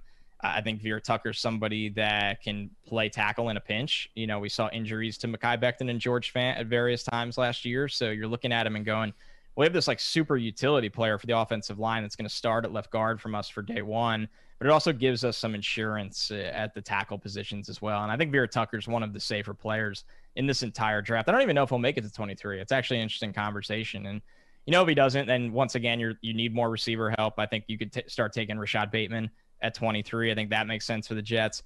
I think personally, they're going to be very invested in the edge pass rush class, whether it's Ojulari, Jalen Phillips, guys along the lines of that, to help Robert Saleh's front. And then the final pick I would talk about is 34, because it's just so close to the first round. once again, it's going to be what didn't they do at 23? And I know everybody's looking at the running backs, whether it's Etienne, Najee Harris. I think it's a position that they'll be very, very patient on in this draft. I don't think that they're going to, I love Travis Etienne. I really, really do. I think he makes it a very interesting conversation at RB1 when everybody just assumes it's Najee Harris, which it is for me, but I think it's a lot closer than people realize. But I think for Joe Douglas, it's just not a position he's going to take with those top 50 picks. Yeah, I love the Darnold call out there saying move on from Darnold. And I think the reason being, if you can get a second-round pick, that's why you draft a quarterback early, is because that guy 4 years from now, in worst-case scenario with Darnold, basically played like ass for 3 straight years. You still get a second-round pick from him because of how valuable that position is. That's why you drafted Zach Wilson. I mean, it's the same thing with Carson Wentz. I mean, his lowest perceived value, he was worth a third and a second-round pick that will likely be a first. Yeah. Like, then you have Sam Darnold potentially getting a second-round pick. My opinion on Darnold, and this is the last I'll mention the Darnold stuff, is that I'm okay with thinking there's an outcome where Sam Darnold takes this fourth-year leap. I don't want to be the team that fixes him, though. I don't want to be the team that takes that risk, especially if I can get a second-round pick in return. And already, like the Jets are, in a position to take another very talented quarterback prospect that would arguably number one overall in a different situation. Where I wanted to kind of pivot the conversation is talk more about, obviously you have this like ideal Jets scenario. I want to talk more about the receiver class, though. Mike already jumping off this receiver class. I want to bring up Tylan Wallace.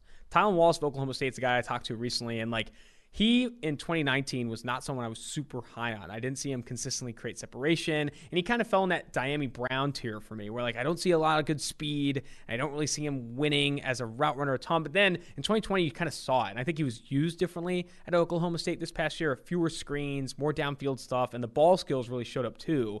What's your opinion of Tylan Wallace's game, and what have you seen on him? I really like him. I have him at wide receiver 9 right now, and I don't think there'll be any moving down for him, right? Let's just say that that's his floor for me. I could see a scenario where I really revisit these guys one more time because I did the wide receivers already, at least the guys that are considered the top 25 to 30 of them, and that's usually, I think we had 27 drafted last year. I'll have to recheck that, but you try to get through at least 30 of them. So yeah, wide receiver 9, and I think once again it might come down to where you put him because he's someone that's going to win down the field, right? And we could just crap on Sam Darnold on this show, I guess. If it's Sam Darnold at quarterback, it's Tylan Wallace getting the ball. But if you get him into an offense that's a play action vertical offense, Wallace is going to win. Now, he's a lighter guy, right? He's a track guy, super explosive off the line of scrimmage. You do have some questions of how do you keep him away from press coverage, I guess, because I've seen him get thrown out of bounds before, which it happens, right? There's good press corners in college, but once again, he's a guy that's going to struggle versus press, but he's somebody that his tracking is just phenomenal. I think he plays pretty strong when the ball is in the air. He sees the ball extremely, extremely well.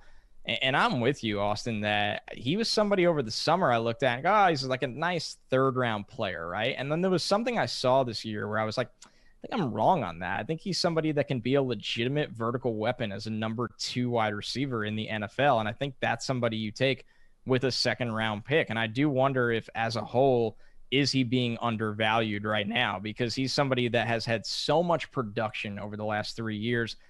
There's really no learning curve for what you're going to ask him to do right away. And I think you also, and you mentioned the explosiveness, I think that's his pro or listed pro in PFF's draft guide. And I think you can't get away from that being a desirable trait. When you see guys who are as explosive as Tylan Wallace, maybe you haven't seen elite production at times or there's some concerns on tape, but that explosiveness definitely translates to the next level. Connor, always great when we have you on the podcast. Really appreciate the time you have. Make sure you guys are following Connor Rogers on Twitter, an outstanding follower at Connor J. Rogers. And also, you're the Jets guy. Mike called you the Jets guy. You also host a Jets podcast. Tell people where they can find more of your work. Yeah, it's Badlands. We post it on Twitter all the time. It's it's a fun project to do on a team that if you like just building Madden franchise mode, then root for the Jets because it feels like every 2 years we're just talking about blowing it up, spending $100 million in free agency. Joe Douglas has made it even more fun because they got 90 million draft picks. So it's been a fun project on the side. And and at Bleacher Report, we'll be doing a draft crash course. Me and Adam Lefko, just kind of like this, just binging position groups. So if you need to get ready for the draft and you got 6 weeks, you're in the right place. Awesome, man. Well, we really appreciate it. We'll have to have you on again soon, maybe closer to the draft or soon after. Absolutely. Thanks so much, guys. We got to get Connor Rogers on the pod more. He fits the vibe. Yeah, bro. he's He's, like you said, best friend of the show. There you go. We got best friend of the show. Best friend of the show. I think that's good. It's like if the show's going out on a Friday night, he gets a text. Yeah. That's great. That's great. Let's now go ahead and jump now to the interviews with Virginia Tech offensive tackle Christian Darrisaw and then Pittsburgh edge defender Rashad Weaver. One of my favorites. The Weaver interview is fantastic. Joining the 241 Drafts podcast is now former Virginia Tech offensive tackle Christian Darrisaw, one of my favorite players in this class, a guy that is an absolute bully in the run game. And I think that's where I want to start, Christian. I feel like the mentality you play the game with, specifically as a run blocker, is really, really impressive and something that I consider a strength in your game. Do you feel like run blocking is just one of those things that is kind of setting you apart in this class? Yeah, I definitely think it is. I definitely took that personal going into this season. I knew it was something I wanted to get better at, and I was lacking that in my sophomore year. And I feel like I improved tremendously. And you can see it on tape that I'm just dominating in that run game now. No, absolutely, man. And so speak more to that improvement. What specifically were you working on in the seasons prior or the offseason prior to get better in that area after highlighting it as like kind of an opportunity for you? So it was definitely strength, just getting stronger, being able to move the guys. You blocking like 340-pound D tackles, so you can't be weak in the trenches. And then I was really like working on my footwork, getting that second foot down that ground, just making sure it's down and not sliding, drifting, because that's really what the biggest key and point is. Our O-line coach always talks about. So make sure you got that second foot in the ground, just watching a lot of film on NFL guys and learning different techniques as you can. So what NFL guys do you turn on? Do you like watch certain guys that you feel like you can emulate your game after? I definitely watch Wyatt Teller. That's my guy, Virginia Tech. Trent Williams, Ronnie Stanley, Tunsil. Those are really like the main four guys I'm really watching. Those are some junkyard dogs, man. I know you speak to the strength and the technical parts of being a good run blocker, but it's also a mentality. It's you got to turn it on. Do you feel like that's also a big part of the game? Oh, it definitely is. You can't go in there with the wrong mindset, and you just got to be focused, tuned in 24/7 when you're out there on that field, and you'll get the job done. So I know right now you're in Pensacola training with Exos, kind of preparing for your Virginia Tech Pro Day, which is probably in mid to late March. What drills are you prioritizing specifically? I'm sure you're working on a mix of everything, trying to get good at everything. But are there any drills specifically that you're setting goals for or have at the top of your mind as like big drills for you to kind of hit on? It's really just like everything, really. Like you said, I'm working on everything. I just want to go out there and show the coaches how athletic I am. And I really feel like that's where I separate myself from other tackles in the class is my athleticism.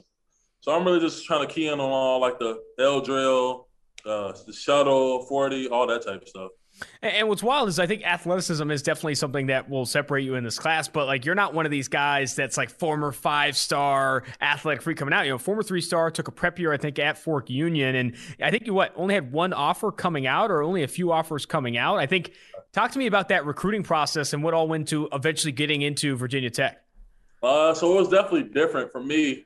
Just being the player that I am, I feel like I should have been that 5-star or whatever. But in high school, it was just like kind of a grade issue, and teams didn't know if I was going to qualify or not. But Virginia Tech was the only school that offered me in high school, like Power 5 school to offer me.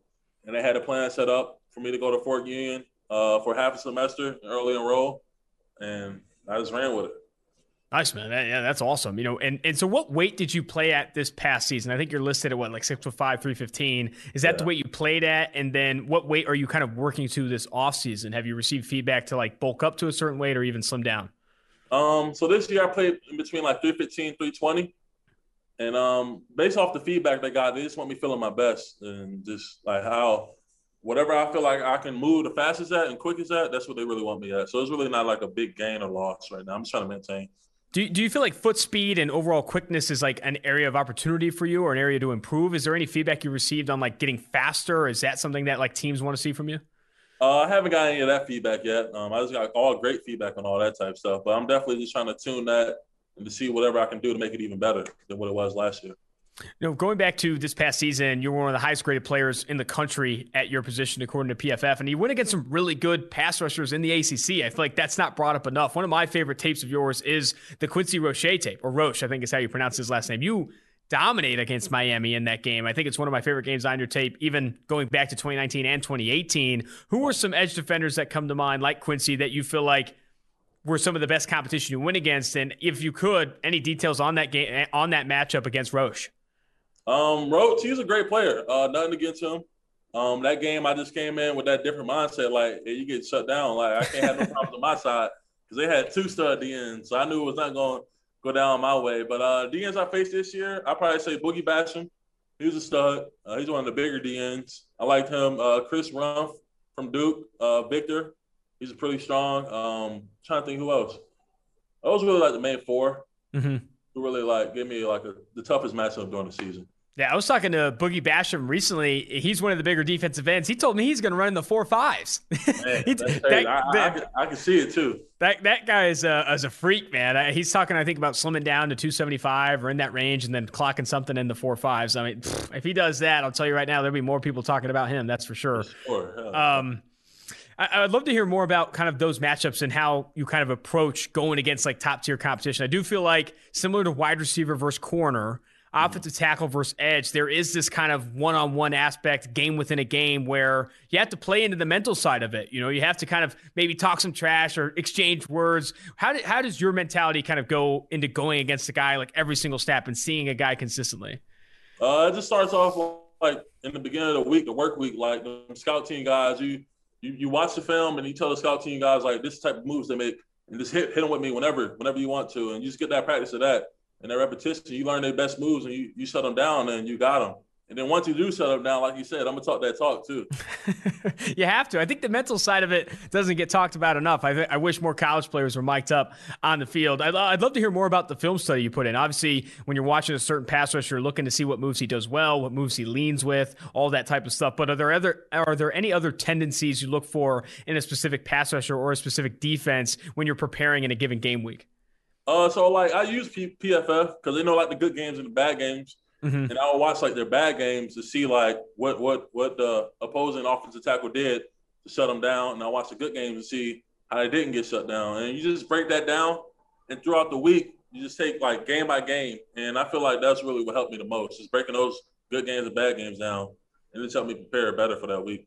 Yeah, I think I was at the Combine a year ago before COVID hit, and I was talking to a Virginia Tech video coordinator and how he uses PFF and to cut up film and look at specific guys. That's awesome to hear that you're also looking at it as well. I think it's obviously a huge resource for us when we're evaluating talent, but for you, trying to prepare for each guy, that's pretty awesome.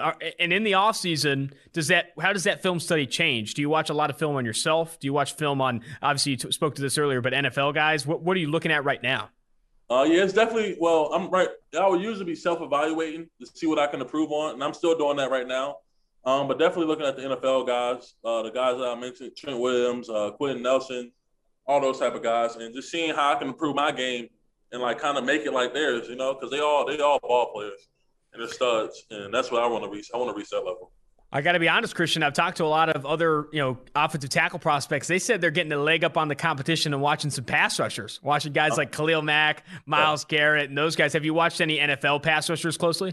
Brian Burns. Yeah, I'm on him. The Bosa brothers, they're studs. Aaron Donald too. Some young talent, man. I talked to Brian Burns when he was coming out of Florida State. That is a dude, man, a specimen, a guy who takes film study really, really seriously. I think he's going to be a damn good one for a long time. I'd love to close with this, Christian, and talk about what your motivation is to play the game at the level you do. It obviously takes a ton of sacrifice to pursue the NFL and be a legitimate NFL player at the next level. So what is your motivation? What is your why to play the game you play? Definitely my parents. Just growing up, I didn't have everything growing up, and I know I had the opportunity to change the lifestyle for my family and my kids. So that's really it for me. Just seeing my parents happy each and every day, and just going out there and just performing. Absolutely, man. Well, I really appreciate you setting aside the time, and I wish you the best of luck moving forward. Thank you. In these uncertain times, life is full of questions. Like, when should I start thinking about life insurance? But however difficult these questions may be, Western and Southern can help you answer them. Backed by over 130 years of experience, together we can look ahead to leave the unknown behind. Western and Southern Financial Group. Life insurance, retirement, and investments. Compensated endorser. Products issued by member companies of Western and Southern Financial Group, Cincinnati, Ohio. Now joining the 2-for-1 Drafts podcast is former Pittsburgh edge defender, defensive end, defensive lineman, Rashad Weaver, working out there in Phoenix with Exos. Rashad, great to have you on. I appreciate you having me. And, Yeah, out in Phoenix. It's a little change of scenery for me from Pittsburgh, but it's been great out here. What's the furthest west you've been? Is Phoenix kind of the furthest you've gone out there? Yeah, Phoenix was the furthest I had ever been west. Before that, I think it was El Paso when we played in the Sun Bowl 2 years ago. But yeah, I never had been out on the West Coast. It's my first experience here. And it's been good, obviously. I've been a little more locked in and focused, so I haven't probably experienced as much as I could, but that'll come around eventually in my future once everything's handled. Yeah, two things there. One, got to get you out to California. I'm a California guy, man. If you want to experience the West Coast, I'm telling you, it gets better than Phoenix. The other thing, El Paso. Talk about a desolate city. That's like there is literally nothing to do in El Paso. It's a fun city there as well. But let's talk more about what you're doing at Exos. I know you're sticking to the diet, training for the, as you kind of said before we jumped on, the Underwear Olympics. Your pro day upcoming. How has that gone for you? What drills are you currently prioritizing? How's the the weight maintain or the cutting going? All that stuff. I mean, it's great out here. It's Exos is the best top of the line training facilities. Every year you see first rounders come here, come and go, and they continue to produce great guys. They Coach Nick, the speed coach, and our field work's taking great care of us, with our 40s, our shuttles, and our cones, and getting that technique down. And then Coach Barlow in the weight room is getting us prepared for 225 and our jumps and just making sure our body's getting more explosive. So with all that, they're just doing what I expected them to do, and I'm just coming to work every day, and it's all paying off. And then, sticking to the diet, just watching my body fat percentage drop easily while still maintaining muscle and just seeing the changes I wanted in such a short period of time is just all going to, pay off on that pro day. Is there a specific, drill that you kind of have circled on your goals that you really want to hit on, or are you really just doing everything as well as you can? Yeah, I mean, I'm trying to do everything as well as I can, but especially there's quite a few I want to show out on, but I guess the two that I really have circled would be my 40 and my broad jump, show that speed and explosiveness that for some reason are questioned, Obviously, I'm not a burner, but I'm not as slow as people are acting like I am. I mean, I played college football at a high level. Might just be because I'm big. I look like I'm moving a little slower, but trust me, I'm out there moving. So I think with my time and my broad jump to show my explosiveness, some questions or boxes will be answered. Yeah, that's huge, man. And I think you said, before we jumped on, you said you played this past season at 270. You're working to get to 265 with low body fat percentage. And I think the other thing too about, people knocking you for, explosiveness and speed or lack thereof, I do think that this class is just like chock full of guys who are like absolute burners. Like Jason Owe apparently can run in the 4.3s. Like it does. Like there's some guys in this class that are just insane. So like when they see you, I guess putting you in a different tier for sure. Let's talk more about what you see are like key strengths for you in this class. Something that PFF highlights is one, your run defense, and two, your hand usage. Arguably the two, you have those two things, run defense and your hand movement, are the best in this class among any edge defender. Do you feel like that is your key strength or what separates you in this class? Oh yeah, definitely. I mean, I agree with you guys on that, and I think that's kind of what before the season started, I talked to Coach Partridge and we had JJ Watt on a Zoom call, and I was digging at him with questions, and one of the things that got him drafted high was he said his ability to affect the game in 3 different ways, and I really felt like I could do that, and that 3 ways is stop the run, get to the quarterback in the pass rush, and then if you can't get to the quarterback, you get them hands up and deflect balls, and I feel like I could just do all 3 of those, and that's what puts me at such a high level. And when you can just affect the game in every way, every play, even if you're not the one making the sack or the tackle, it just makes you such a valuable player. So I definitely agree on that. I mean, you guys highlighting that on me, but I wasn't even in the top 10 on your edge defenders, man. We got some beef. I ain't gonna lie, we got some beef. Hey, that's not me. That's my podcast co-host, Mike Renner. I'll talk to him. Top 5, I was like, wow, that's kind of wild. Then I went to top 10, and I was like, oh man, I might have to. This is bad. We might have to make some changes there. That's absurd. And if I gotta talk into the changes, I don't want them. I got you, man. Something that I love talking to pass rushers about is your pre-snap pass rush plan and kind of what goes into how you plan to go against a certain offensive tackle, what moves you set up and those things. What's going through your head pre-snap when you're preparing a pass rush plan on obvious passing downs and those things? Yeah, I mean, with Coach Partridge in that D-line room, we're big on film. So before going into a game, I already know exactly how that tackle sets, how he punches, is he a grabber, a leaner, how he takes power. I know everything. I'm addicted to film in the pass rush and the run. And I got a list of moves that I've worked all week of practice for each tackle, left or right tackle, whether they set the same or different. I got different moves or same moves for each. Practice them all week, and then I get out there, and you always want to start setting up with power. I like setting up with power. Give a good long arm, some kind of power move. You can throw in a little speed in there. If you play the game within the game, off that power, you don't need to be a 4-3 or a 4-4 to win with a speed move. You're setting it up. It's a game within the game and knowing what you're doing. So once I'm lining up, after that first quarter, and I've really got to, mess around with him, throw some different things at him. Now I know what I've set him up with and what's been working and what he's kind of picked up with. Because at the same time, he's a Division I player, so he's reading me the first quarter too and what he knows he can pick up. So I'm just playing off of that. And it just depends how the game's going. And off that list of moves, what I feel like I've got close to winning with, or what I did win with, and might not just got the sack and go back to him and just keep him on his toes. He has to block me. He has to stop me. I don't have to stop him. And that's the mindset every time I'm getting in that pass rush. And again, that's something J.J. Watt was talking to me about this summer in our Zoom meeting with the whole D-line. Don't get it confused. They got to block me. They got to stop me. I don't have to worry about stopping them. And how much does film preparation pay into that? How much are you looking at an opposing offensive tackle's film before you get into a game? And when you are turning on the film, what exactly are you looking for? Are you charting certain things and all that type of stuff? Yeah, it's huge. I like to call it free game. It's free money, free game. Like, it's literally takes no athletic ability. The athletic ability goes on top of that. And it's so easy to get an advantage from that, knowing his tendencies and his stances, if it's going to be a run or a pass, or if the running backs dip or flat, what type of plays can happen if it's going to be a run or a pass. And then once you know it's a pass, again, I have that list of moves that I've created, literally a list of 5 moves that I've wrote down for every single tackle in my notebook. Half a paper sheet of how much they weigh, how tall they are. Again, do they set vertical? Do they set wide? Do they keep their hands low? Do they keep their hands in front of their chest? Do they grab your shoulders? Do they punch in your chest? And, just when you see that all week on film multiple times, and then you practice, we're big on practicing your moves in practice. Don't worry about beating the offensive tackle on the scout team if he sets a different way or does something else. You worry about these moves that you're going to do on Saturday.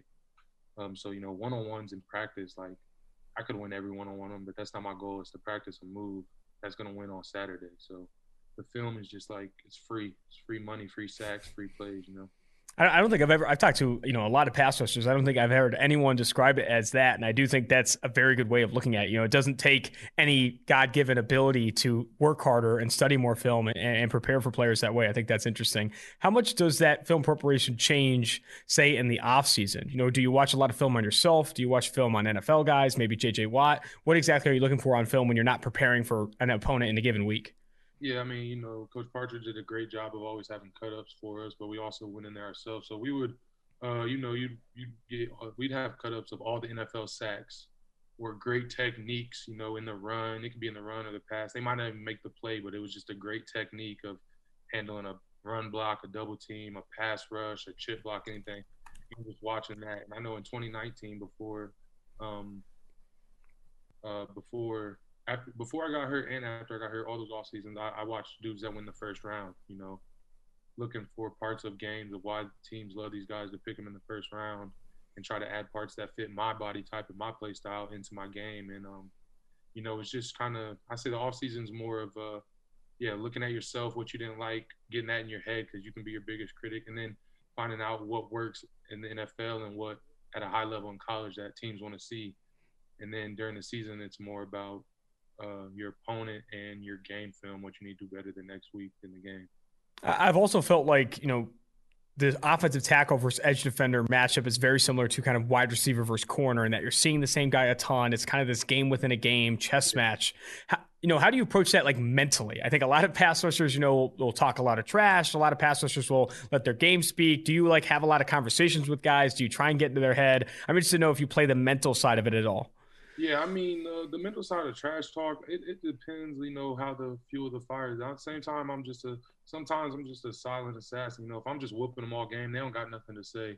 After I whoop them, I might say, yeah, it's going to be a long day for you, or I'm here all day, something like that. But if they get to talking or do a little extra after the play, pushing and stuff like that, then it just, I match that energy. I come back even harder. And when I beat them and stuff like that, you'll see me get right in their face and let them know, like, we just getting started, like, if that's what you want to do. So I can go up and down with it. you know, sometimes I'm good at, even if I do go up, don't let the emotions mess you up. You got to stay locked in. I'm big on that. I won't ever let it take me from knowing what my plan is or getting a flag or something like that. I'd say the hardest thing about that mental game is don't be stubborn. Got to know what's working. You know, I know a few games like sometimes some games when you're playing against lesser tackles, you can use 10 different moves and it's fun because you're just putting it all on tape. And I know some games where like I was winning with a move over and over, but I was just getting bored of it. I wanted to try to win with something else instead of just sticking with the move that I was winning all game. So I'd say that's something that can get to you on the edge a little bit. Don't get stubborn out there. And talk to me more about the experience you had at the Senior Bowl, and you know, you ton of one-on-one opportunities. I think everyone I talked to at the Senior Bowl, wide receivers included, corners included, the one-on-ones is where you can make a lot of money or make a big impression for coaches and scouts and evaluators that are there. How was that experience for you, working with NFL coaches and talking to NFL coaches? How was that experience for you, and what did you kind of take away from it? You know, it was good. I mean, one-on-ones, it's a time to show what you do. I was in there at the edge and at the 3-tech. And the whole week I played at 3-tech. I actually never did it before at all in college. You know, in the edge, it was just natural. I had some wins, and then in one-on-one, sometimes they win too. Obviously, I want to win every rep. So when you lose in front of NFL coaches, it just stings a little bit more. But it is what it is. You're going against top guys there too. You're not going against just that average player. So I got some good wins, and I also had some where I just watched them. I was like, oh, I could have won that if I would have did this. You know, that's part of the film. You just learn. And then at the 3-tech, it was all new to me. I had some good stuff there and some stuff that was bad, but I got really good each day after. I got better and better each day, which is what they wanted to see. And it's part of the game I love. You know, after the first day, I was like, damn, that was bad. Like nobody's gonna want to see me in there. And then I just watched the film. It was a few little things, and I felt like I was better, even better the next day. The coaches agreed, and then I was excited to get out there the next day, clean a few more things up, and it just got better each day. And in the game, I played it the whole game, and you know, I think I did pretty good. It wasn't perfect, but for my first week ever learning that fast, I just added that to my resume to like show I could play 9, 5, 3, wherever at. And do you think that, you know, NFL coaches or NFL evaluators see that multi-gap versatility as a possibility for you, like playing the 9, the 5, and the 3? Because you are, you know, unlike some of these other edge defenders that, you know, are in this class, you do have the weight and the frame to play inside. There are a lot of guys that don't have that opportunity because they weigh closer to 240, 235, while you have this body type that can play a little bit inside, have that multi-gap versatility. When you talk to some of the NFL teams, did some of them see you as a versatile piece along the defensive line? Yeah, definitely. I mean, I sell it. They sell it to me. I sell it to them. You know, asked me 3 years ago. I'd be like, don't put me in there. I don't know. But now, you know, NFL is all about value. You know, they only get so many players on each team. The rosters are only half the size of college. If you can be out there on the first and second down and then slide down in a pass rush package and in the 5 or 3-tech and be on the field 3 downs, like, of course, do that. It's the same as those 230, 240 dudes dropping in coverage on first and second down maybe, and then going on the pass rush on third down is just me going inside and them going outside. So I definitely like the idea of it. Like I said, it adds to my resume and makes me more valuable. You know, the more you can do and do all 3 things at a high level, not just doing but at a high level, then it just makes you coveted. Yeah, and J.J. Watt, honestly, is a prime example of that. A guy that has played on the edge, but also is big enough to play on the inside, has had success doing that. You know, looking back on your career and even at your time at the Senior Bowl, who were some of the offensive linemen that you've gone against in the past, you know, playing in the ACC, that you feel like gave you the best competition or some of the toughest matchups you've seen? Yeah, I would just go from, you know, my senior year, just because that's when I was at my highest level.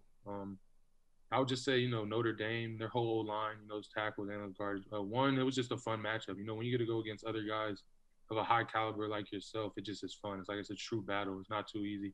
And it was fun because they were so smart. You know, you could tell they watch film. They pick up tendencies. They're calling out stuff before plays the same way our D-line prided ourselves on, and Coach Partridge taught it us, you know, with film and tendencies and leaning and all that type of stuff. They're doing the same thing. So it was just a battle. And, you know, they were really good so that they called out things that no other team did. So then it made us better even the next week because we got to clean that up. We don't like that. So I'll definitely say that Notre Dame O-line, you know, Liam and Rob out there tackle, Banks at guard. It was a good O-line. The rest of the year, man, I feel like Everybody was getting that work. I ain't gonna lie, man. Everybody was getting that work. I respect that. I mean, you look at this past year, and I think I've tweeted some of this data out. When you look at true pass sets, which is when you remove like play action screens and RPOs from the conversation, you had one of the highest, if not the highest, pass rush win rate, of any edge defender this past year because of the. I think the biggest thing that stands out for me, and I said this at the top, is the ability to win with hands. And people immediately flock away from those types that win with hands for guys that just have this like massive explosiveness, can like leap out of the gym and be these guys. But, when you're looking for valuable players and you talk about guys that can play on all three downs, it's these guys that can win with hands. It's guys that have multi-gap versatility. So definitely a big fan of your game, man. And I really appreciate you coming on the podcast, and I wish you the best of luck moving forward. Yes, sir. I appreciate that. And I agree. I mean, that's something else I just try to tell people, there's a lot more guys in the league that are athletic enough that know how to play football than guys that are freakishly athletic and not that great with their technique. Not saying none of the guys this year don't have great technique. I've seen them. They're all, like I said, they're freaky athletes and good technique. But I'm out. I don't know. People act like I'm out here moving in slow motion, man. But I appreciate you having me on here, and can't wait till the draft. And thank you. That's going to do it for this episode of 2-for-1 Drafts with Austin Gayle, Mike Renner, producer Mike Quinn in spirit, editing from home. Make sure you rate, review, and subscribe to the podcast. Leave a 5-star review. Drop a question in there, and we will answer it on the future listener mailbag. Until next time, like I said, Austin Gayle, producer Mike Quinn in spirit, Mike Renner, 2-for-1 Drafts.